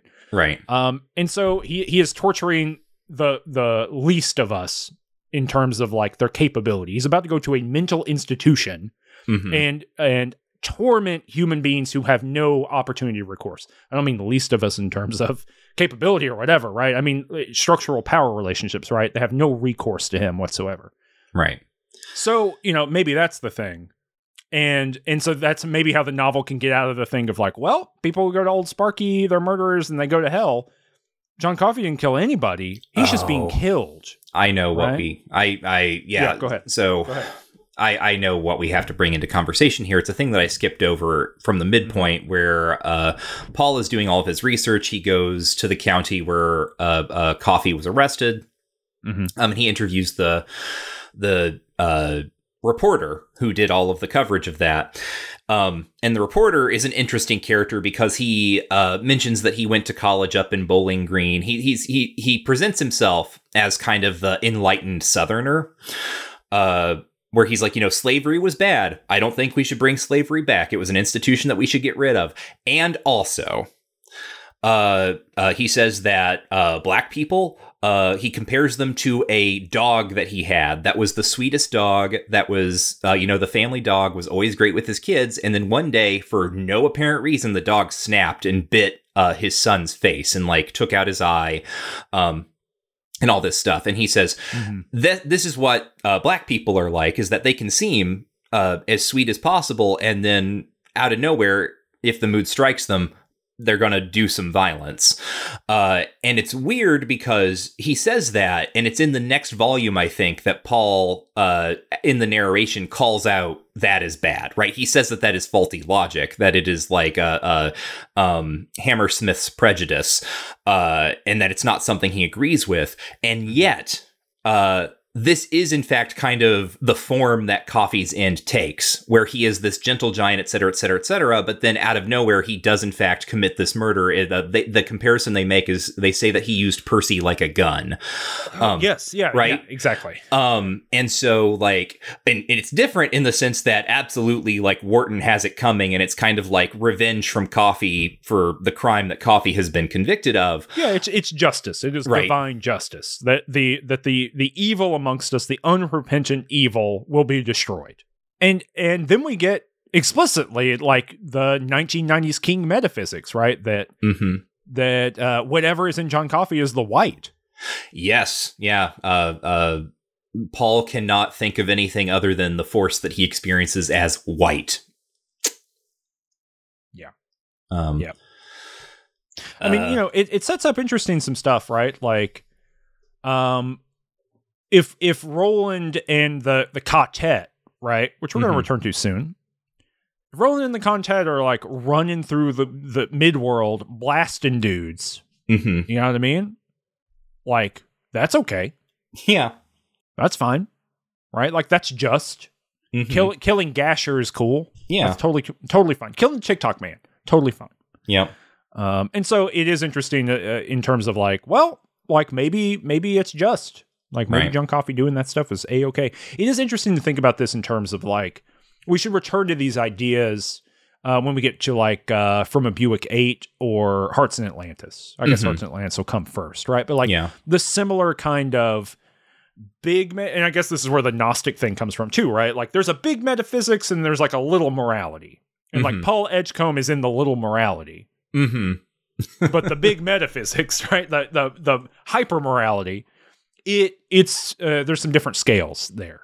Right. You know, what the universe finds just and what mere, evangelical Christians find just are different things, is what the narrative is saying. Yes, I think that's absolutely it, right? That there is, like, I think the kind of angle that I think King is trying to work here, the thing he's trying to return to is like, oh yes, there is like divinity and order in the universe, but it is something beyond the parochial concerns of organized religion, and in particular, like Christianity.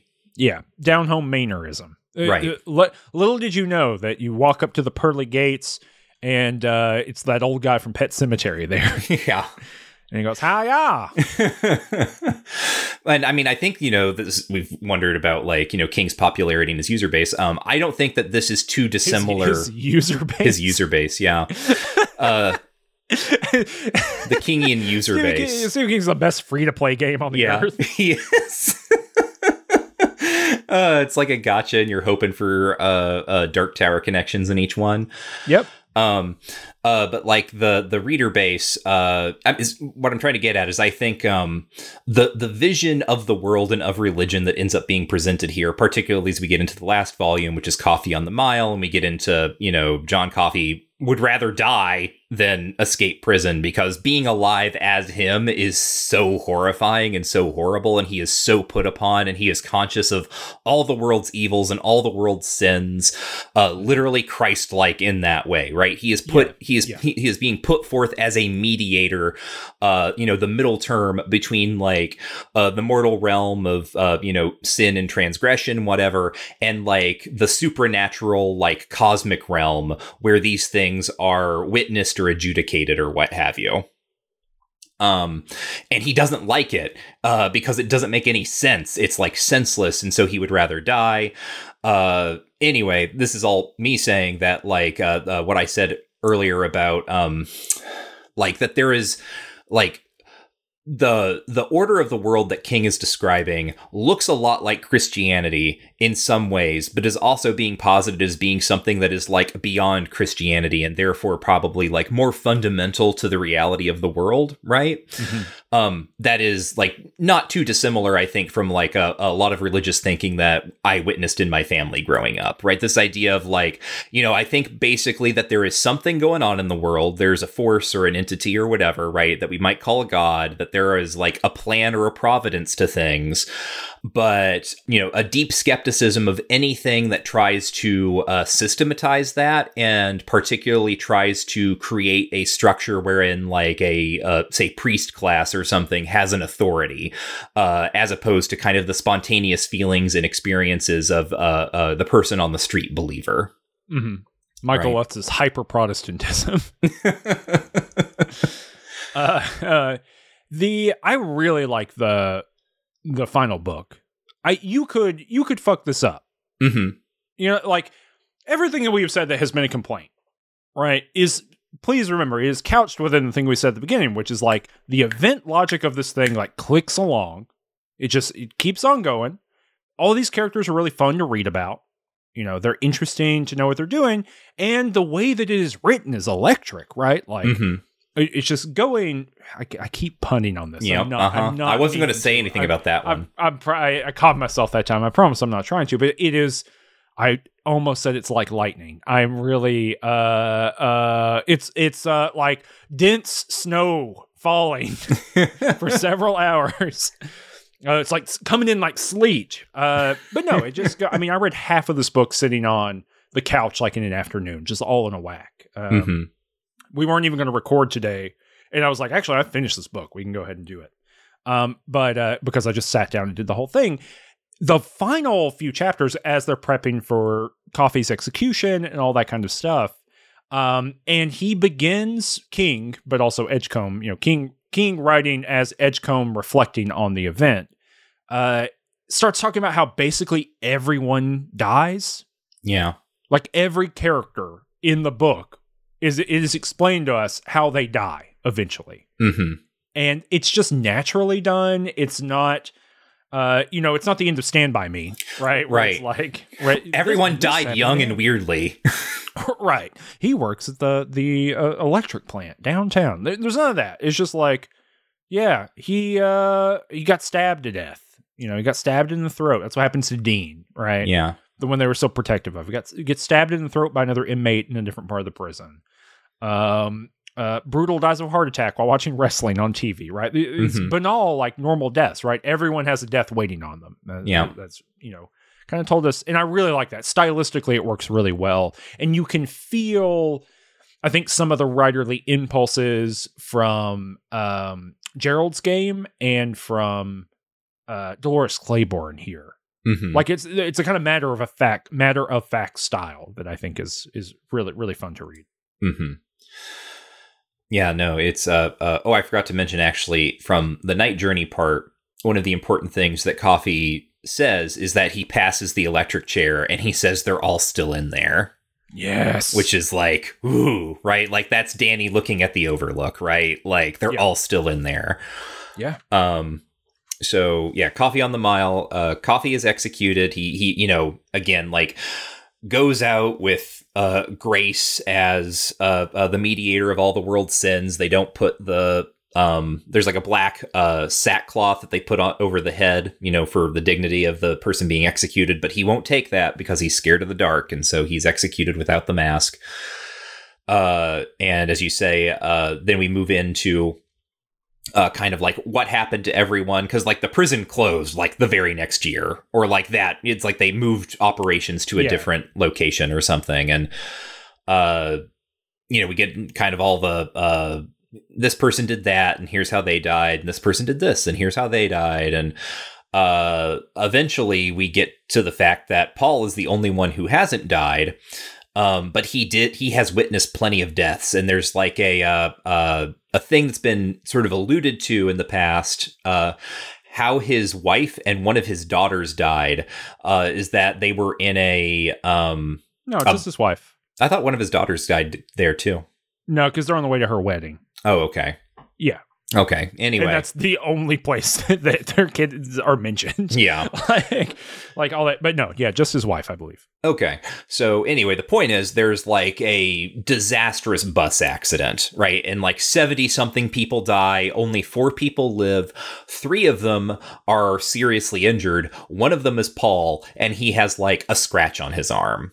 And he finds his wife dying. She's had severe head trauma, and he like witnesses her die, and he thinks he sees John Coffey standing underneath an overpass or something. And, it's raining. He's like screaming to the heavens, like, why has this happened, et cetera, et cetera. And then as he's talking about this, he also reveals that over the past 70 something years or whatever, he's never gotten a cold. He hasn't gotten sick, blah, blah, blah, blah, blah. Like, coming to the realization that when John Coffey like healed him, and there's another point later where Coffey like takes his hand again and like, you know, gives him some juice. Coffey did something to him that means he's going to have an unusually long lifespan. So it turns out he's 104 years old, and the lady in the retirement community that he's been talking to, she's like in her 80s, and she assumes he's also in his 80s. And she's reading the same memoirs that we're reading. And she's the one who's like, you talked as if you had 2 adult daughters in 1932. Like that, the math on that doesn't work. And he's like, I'm 104 years old. I'm ancient. Yeah. And then what happens, Michael? Well, what's then the she cherry died. on, what's the cherry on top? No, she dies after this. I know we do, but we get the presentiment. We get to know that she dies too, that he outlives her too. Yeah. So he she takes dies her, like right after the book is over. Yeah. It's like 3 months later. yeah. Anyway. So he takes her, he has a little surprise. He's been taking walks, and we know all about his walks that he's been taking around the community. There's a particular like orderly named, I think, Brad Dolan, who's another piece of shit. Like, he's another version of Percy Wetmore, right? A person who gets into kind of a position of authority and kind of an institution and just uses that to power trip. And he's been giving Paul some crap about this, about Paul's like walks. Where you going, old man? Polly, he calls him Polly, right? Infantilizes him.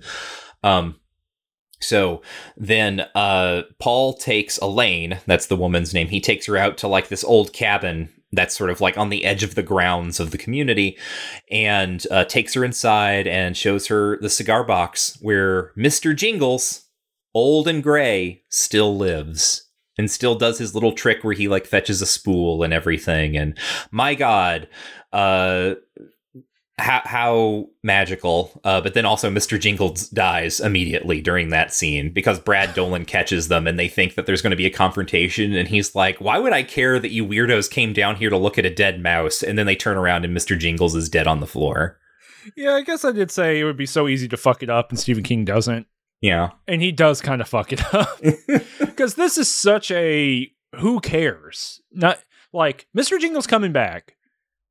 I can see a world where that's okay. Mm-hmm. Right? Like that is interesting that there's something about the long after effects of being touched by John Coffey that brings people together. That's interesting. Mm-hmm. The mouse sought him out. That should be clear. Like Mr. Jingles like disappeared from the prison and literally like at some point before he started writing his memoirs, Paul went out and found Mr. Jingles on the back porch.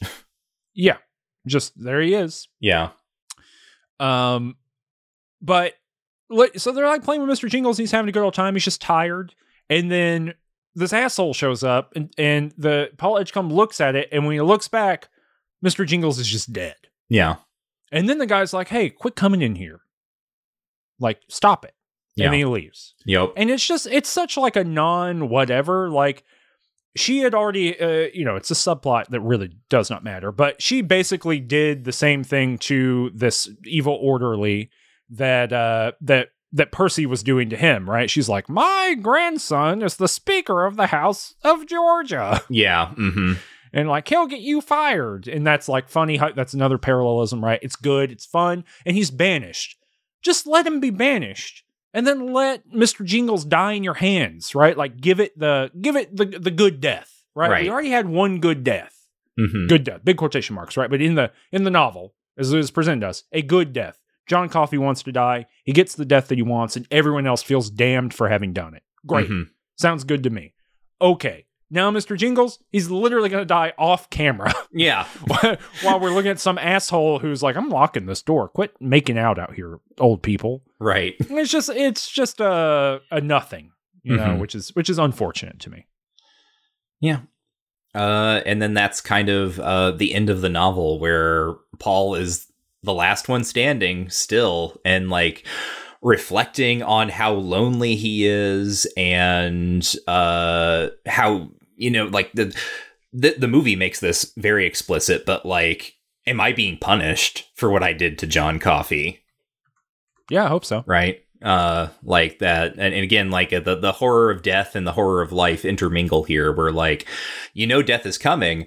And it's very interesting, right? That Paul says, like, I know that I am killing people, like I am killing people who deserve it and they're going to hell. And then like what he ends up getting is a long life where he doesn't know what's at the end of it because he doesn't know where the end is anymore. Right. And both he and Brutal, what a terrible nickname, by the way. Yeah.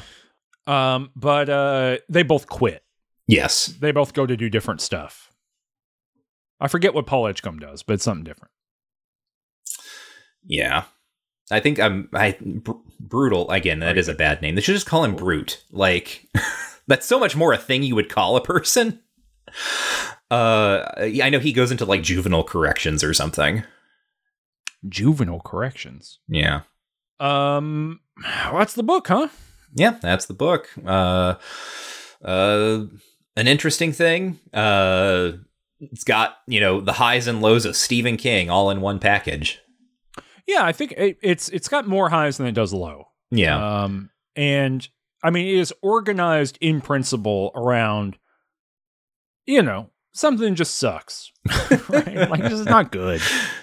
But the way that not good is, good God, I was about to say executed. Jesus Christ. Activated, but accomplished. The book is an accomplishment, and it is fusing together a lot of stuff from The Dark Half and some of the stuff from Needful Things, the kind of detective stuff that we've really liked, over the past little bit. And it's doing some other stuff too. We talked extensively about in Rose Matter that there's the kind of like serial killer explosion, media about serial killers, Ted Bundyism stuff going on in there with the husband. That's Billy the Kid here, right? Like the whole thing about Ted Bundy, especially in the 90s, I remember this so clearly, is the like fixation on him as someone who could be like a regular guy and then like be a murderer who's like, killing people with a hammer or whatever, right? Like these truly heinous acts of violence against other people. And that's like the scariness of Ted Bundy as a figure himself, right? Like it's such a specific kind of, no, it's not really a media panic, just a fixation, right? And that's exactly how Wild Bill is presented here, right? That he can be whatever he needs to be in any given situation. He literally in one day helps put up a barn and then goes and robs a bank the same day. And, right. These are not different for him. So there's more of that here too. So it's yet again, I think it's going to be, well, one effect of the show is it's hard for us to find things we haven't seen already. Yeah. Just because like he's written so many words. We've read at this point, millions of words by Stephen King. Oh yeah. And so that's one thing. But the other is that I think from here on out that we're not going to see that much that's new. I think we have the Stephen King bag of tricks almost entirely. I think maybe the last thing that we get is the detective fiction edition, the crime novel edition. I guess the only thing we haven't seen so far super clearly is what we're going to get in Bag of Bones, which is a different kind of like affective register for King. I don't know if the content is different, right? In terms of like what he's talking about and the feelings he has. I mean, that's a dead wife novel. Yeah. A lot of dead wives in Stephen King, but the way that that's approached is quite a bit different. But it's been a long time since I've read it, so I can't say that for sure. Yeah. I got a little treat for you. Oh, for me? For you. You remember the last episode we talked about Harold Bloom? You want to give us the one sentence gloss on who Harold Bloom is again? Big self-important professor man gets angry that people talk about books that he doesn't like. Shakespeare guy. Yeah, Shakespeare guy. In particular, right. Big defender of the traditional literary canon. Well, Harold Bloom has a series of books called Bloom's Modern Critical Views. Okay. Which are essentially edited volumes by a bunch of different academics that maybe is actually edited by Bloom. He at least writes an introduction to all of them. Okay. And last time, we discovered this book existed. And I immediately ordered it. Okay, great. I have it in my hands. Now, other authors that Bloom's Modern Critical Views have been dedicated to. I'm just giving you a sense here. Okay. Emily Dickinson. All right. Gwendolyn Brooks. Dante Alighieri Okay. of the famous Dante. Mhm. So famous we just kind of like Prince in that, or Cher. Yeah. Arthur Miller, Uh-huh. Moliere, Sylvia Plath. Mhm. You know, these kinds of people. Right. In the genre, kind of, the Brontes get their own. In the genre world, we got like Ray Bradbury, we got Margaret Atwood. You know, so they branch. It's not just like the big capital L literary greats. Yeah. I mean, we got Stephen King. And then we got Stephen King. Okay. So he has a charitably 3-page introduction to this book. And one whole page is taken up by a massive block quote from someone else's book. So really, and I will say this, the essays look pretty cool. I am going to read through them. Okay. But I want to read you essentially paragraph 2. Okay? I'm going to read the whole thing. He's talking about someone else's. He's talking about he does a big block quote from Mark Edmondson's book Nightmare on Main Street, which is about kind of the return of the Gothic in horror literature, and he's talking about King in that. And so it's a big long quotation, and then Harold Bloom says this.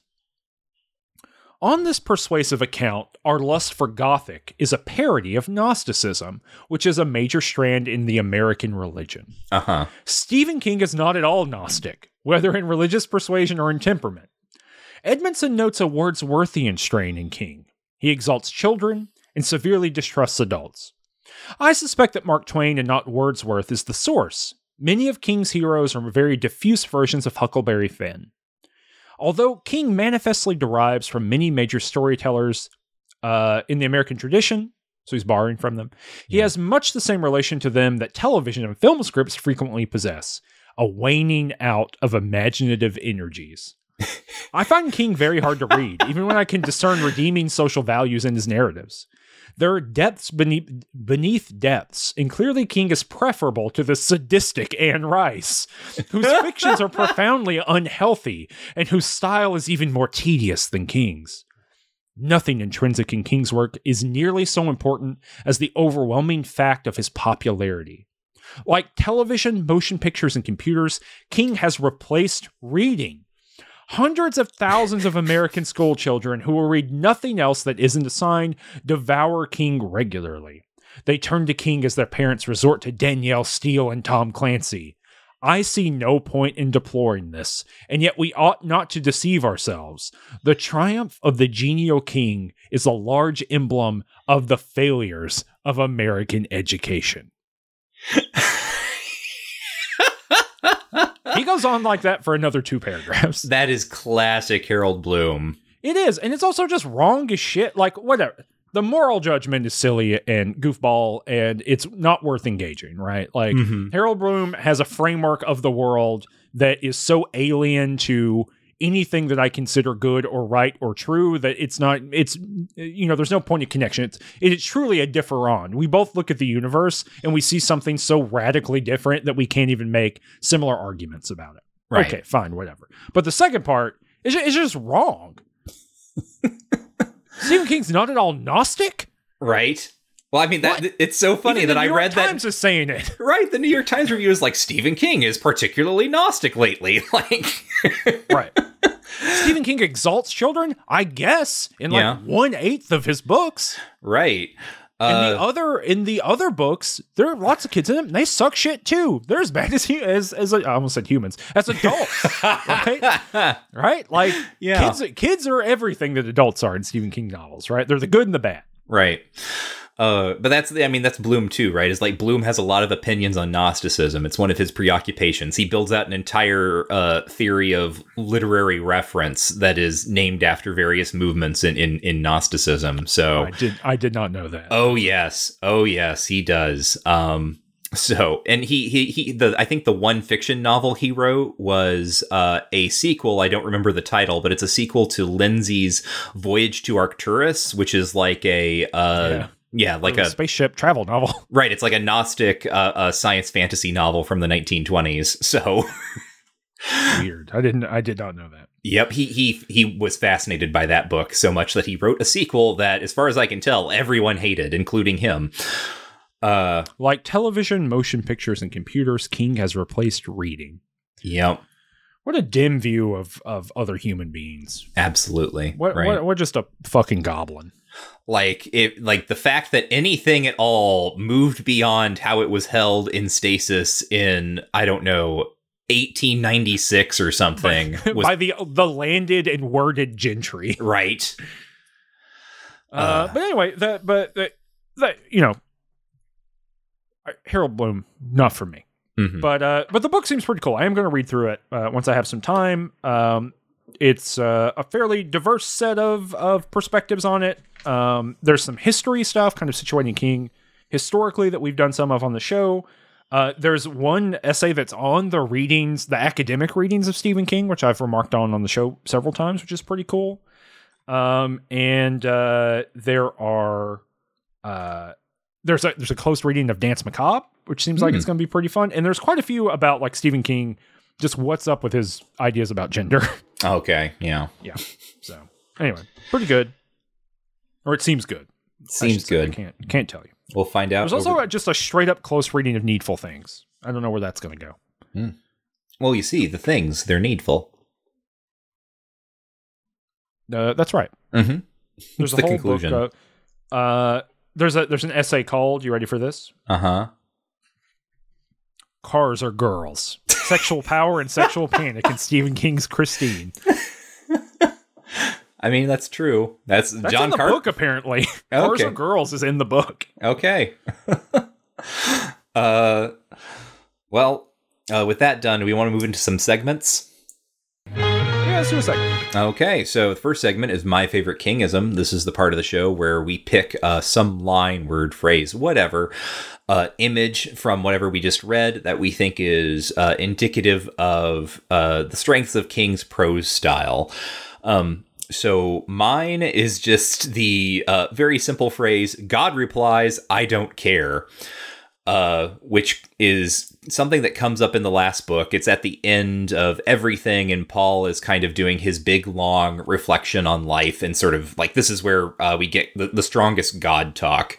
Because Paul reflects at multiple points about like the churches that he went to when he was a kid and sort of like the version of religion that they put forth. And here at the end, he's kind of coming around to his feelings on it, or sort of like what he thinks makes his experience of the world and his notions of the divine distinct. And he has arrived, after all of the stuff in the novel that he's talked about, on this vision of a God that does what God wants. And because the thing that's precedes this is you say, or something like this, I'm paraphrasing, but you say to God, I don't understand, and God replies, I don't care.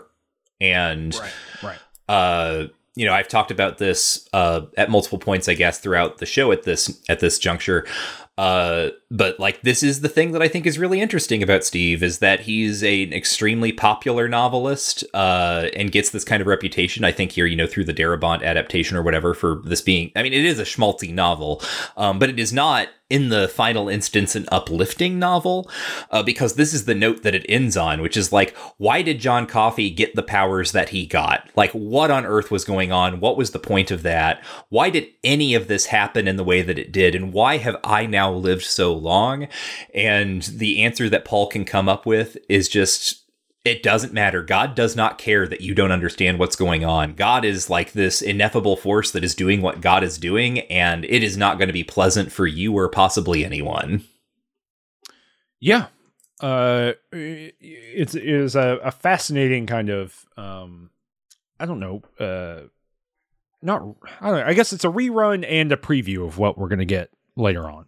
Mm-hmm. I mean, it's fascinating that like King is so interested in these questions of randomness, of random events occurring to you, of sometimes shit just happens to human beings in the world and you got to deal with what's dealt with you. Right. And then you get hit by a van. Mm-hmm. In a truly kind of like weird accident, right? Like, right. Just the description, we'll get there when it happens. It's only a few years away. I mean, not in the show. It's like a year and a half away in the show, I guess. But, in 3 years from the writing of the novel, he's going to be involved in just like something as random as Paul Edgecombe's wife dying. Right. It just happens. Mm-hmm. And who could know? and his body's like obliterated in the process, right? I mean, he's Yeah. not left, and then he writes Dreamcatcher. And so there's like, it's kind of a double whammy of bad shit that happens to him. But, Yes. but it's just interesting to me. And I guess that my favorite Kingism is kind of similar to that. This is when they take John Coffey to the warden's wife, and to do the exorcism or whatever, right? And you alluded to this earlier, but basically what happens is that the warden comes out on the porch and he's got a gun and everyone freezes. They just can't talk. And John Coffey's walking toward the warden and the warden's going to shoot him, right? Like straight up. And it's going to like mess all this stuff up. And so, and it's going to kill John Coffey too. And then it says this, it's on 317 in my book. John set Harry aside, just picked him up and moved him over, and then climbed on the stoop.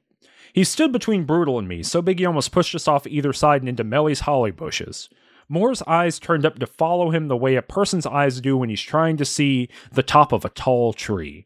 And suddenly the world fell back into place for me. That spirit of discord, which had jumbled my thoughts like powerful fingers sifting through sand or grains of rice, was gone. I thought I also understood why Harry had been able to act when Brutal and I could only stand, hopeless and indecisive, in front of our boss.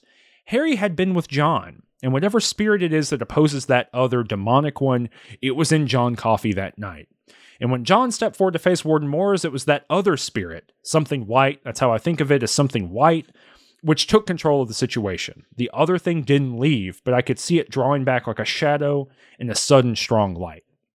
And it's what I really like about this is like, this is all over King in the 90s here, and it's going to keep showing up into the early 2000s, which is just like the banal moment of human life is constructed by these like big metaphysical white versus the red forces. And it's only in retrospect that you realize, oh my gosh, I was kind of beholden to these things. They were doing something to me, and now I recognize by virtue of being saved or being damned, that happens sometimes too, that those two things were at play. And that's just very King to me at this point. If at one point our favorite Kingism might have been at sometimes, hey, look, someone's got The Shining, and this is how we found out. This is that kind of equivalent by this point in the 90s, which is like, hey, the white and the red are here. The white and the chaos, right? Whatever. Yeah. Here they are, popping up again, and then they just kind of pass away, right? Then like other stuff happens for a full chapter. Right. That's what I like. That's my favorite Kingism. Yeah. Well, that sort of ties into What in the Kingiverse, which is where we highlight connections between what we just read and other things and kind of like the broader King continuity or whatever. Nothing explicit this run. A lot of like metaphysical kind of conceits operating in the background that are very reminiscent of things we've read before. John Coffey having The Shining and being able to kind of like hear other people's thoughts constantly, but also hear all of the spirits of the people who have been executed in the electric chair, for instance. But then we also have what was really striking to me on this reading, in the same way that I think like it was interesting how fast this happened. It was like, I remember it was in the Salem's Lot episode about the Marston house, where it's described as like a battery, right? The haunted house as a battery. And you were like, that's like basically how the hotel in The Shining works, right? So like the very next book, like just revisits that idea and expounds upon it. This book, something that's really notable is that Melinda Moores, the warden's wife, she has this brain tumor that's causing her to act very strange. But then, as you mentioned, when Paul gets there, he has this feeling of cosmic kind of forces working on and through them, right? He feels the white in John Coffey, and he has felt himself being suborned by kind of this other counterforce, this kind of chaotic force. And I already mentioned that Melinda herself is like swearing and cursing in ways that are very reminiscent of Regan in The Exorcist, or any other kind of like, you know, exorcism story you may be familiar with. And then when Coffey like heals her, like the house is shaking, right? There's like things moving underground, like something weird is going on that is beyond all the types of healing that he's done before. And then he takes that sickness back, puts it into Percy. Percy kills Wharton, and then Percy is left catatonic from that point forward. He does end up at the mental hospital, but as a patient rather than as a guard. Yeah, you know that King felt so so clever there. Yeah. Yeah, it is interesting that none of these locations are like shared locations so far. Yeah, there's something here also I think about, we didn't talk about this much, but the fact that it all takes place in the South and like, I don't know what's going on there. I actually think King is trying to pay homage to Michael McDowell, who did a very long serial novel in the 80s called Blackwater. It's one of my favorites, but ends up being like over 1,000 pages long, you know, all collected. It's not like The Green Mile. Yeah, and it's like a long Southern Gothic, like sort of fantasized like soap opera family history dynasty thing. Yeah, I think he mentions that book in the intro note. Oh, okay. All right, that's good. I'm glad he like tipped his hat there because he says that he mentions neither was immediately aware that it has happened on at least 2 occasions. Tom Wolfe published the first draft of his novel Bonfire of the Vanities serially in Rolling Stone, and Michael McDowell published a novel called Blackwater in paperback installments. Yep. And then he actually summarizes it. Oh, wow, cool. Yeah, it's a nice thing to do. Yeah. No, I've expounded upon the virtues of McDowell with regard to the elementals, which I think is a good, like, that's a good one for everyone. But like, Blackwater is one of those novels you read it and it feels like I read it and I was like, oh, this feels like it was written for me. We're going to need some kickbacks from the McDowell estate. Yeah. I think you personally have sold something like 10,000 copies of the Elementals.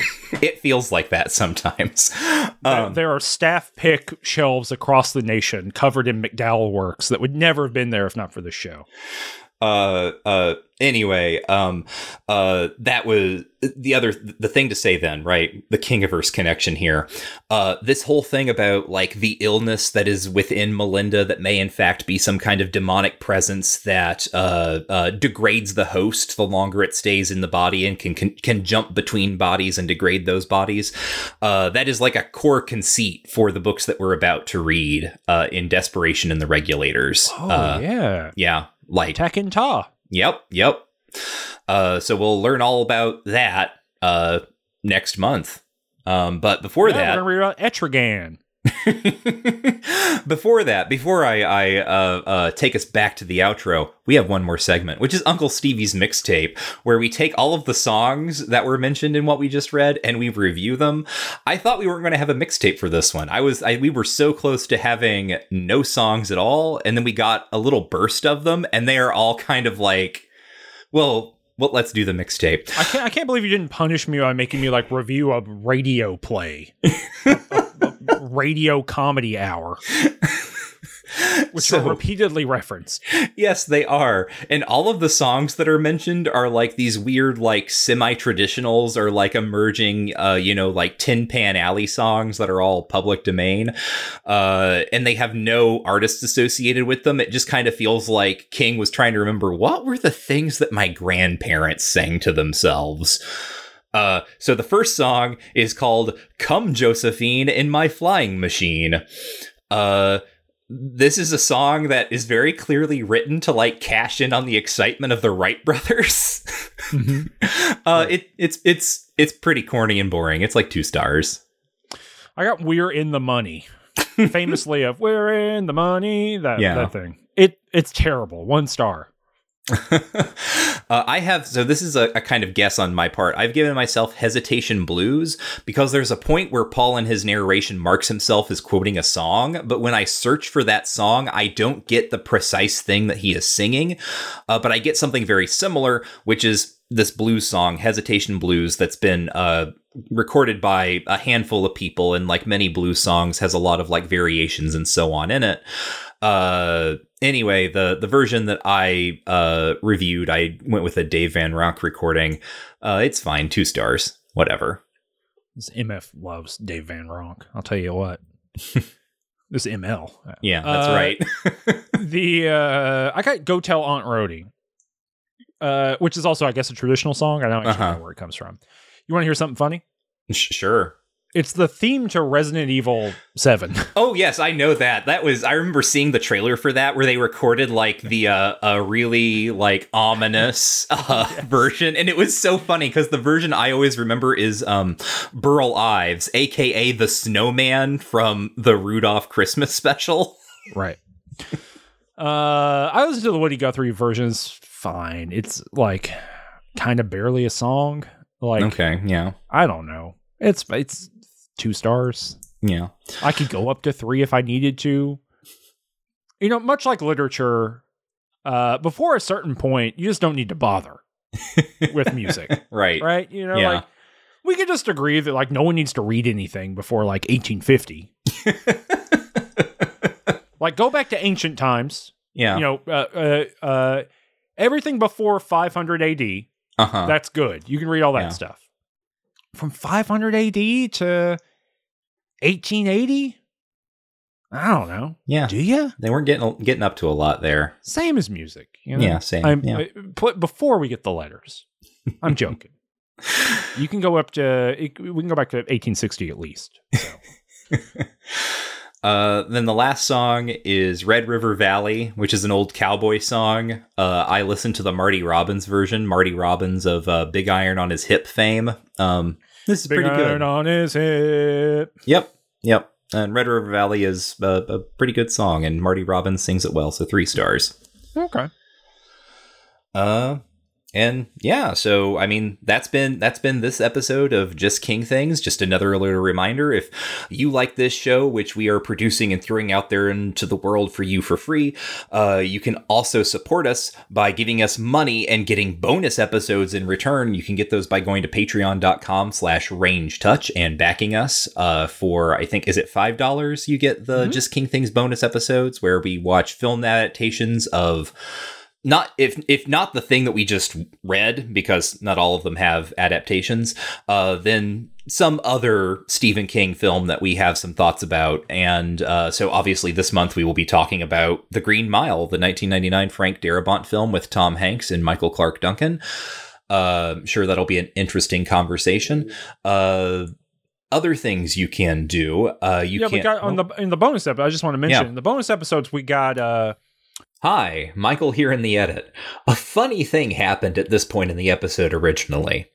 Uncharacteristically, Cameron and I began walking through, month by month, all the films we'd be covering for more or less the next year, and estimating the point at which film adaptations might run out before floating some ideas for how we could branch out into new bonus content when it became necessary.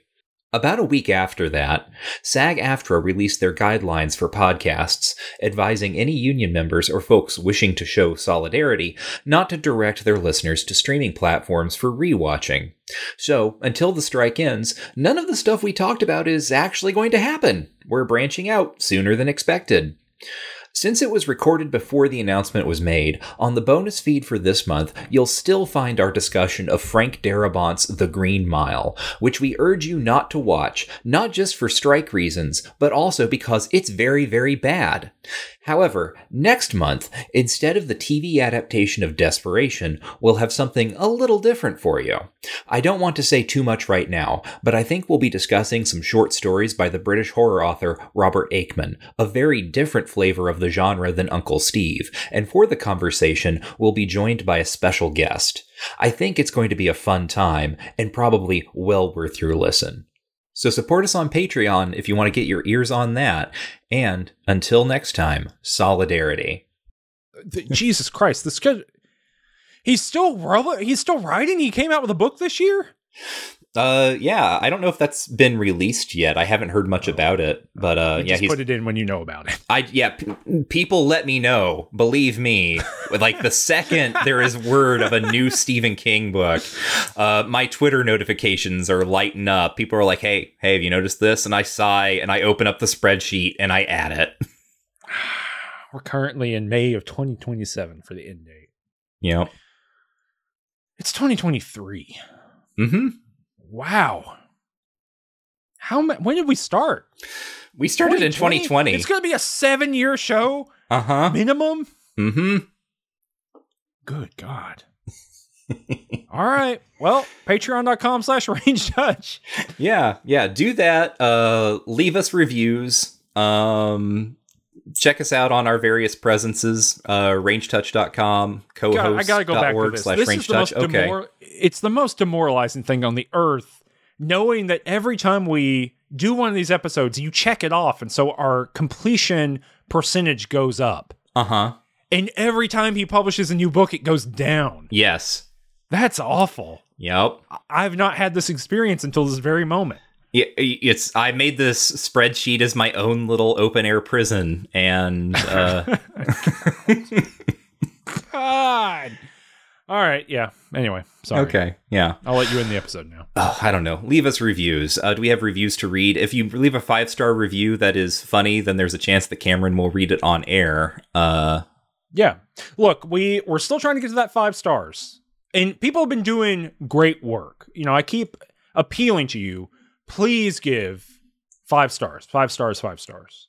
Because we want to get that average.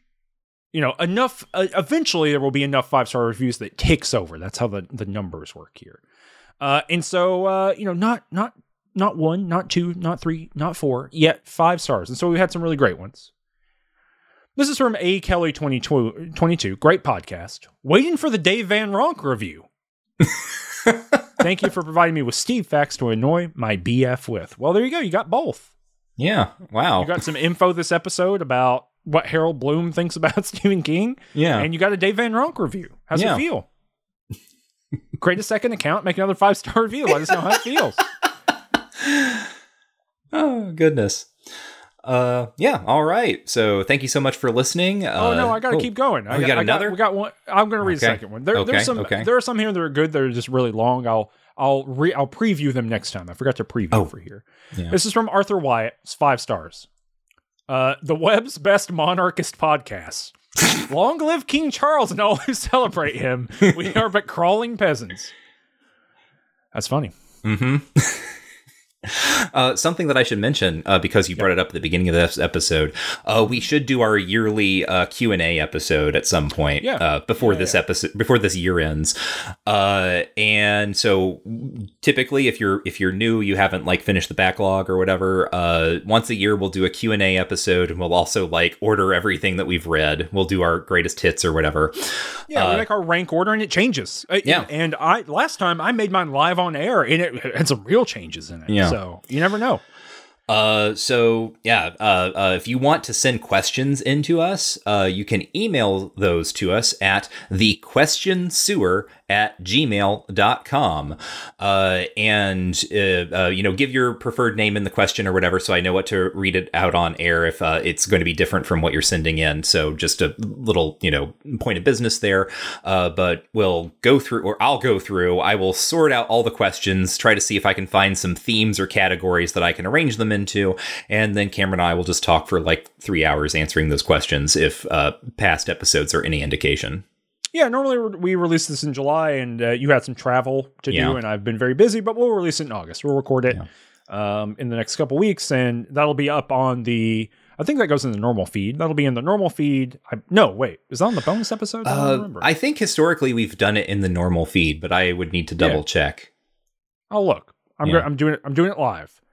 No, it's in the... Oh, yep, you're right. August. Mm-hmm. I actually released it in August last year, so we just recorded it in July. So good to go. So it'll be Sewer Special number 3 coming up in August. So send your questions in, and we'll make a call out on Twitter and stuff like that too. Yep, that is thequestionsewer@gmail.com. Awesome. And then next month, we will return to Just King Things to discuss... I didn't really flip a coin to decide how we were going to do this because both of the books released on the same day. I just followed the list given on Stephen King Revisited, Richard Chismar's website. We will be discussing 1996's Desperation.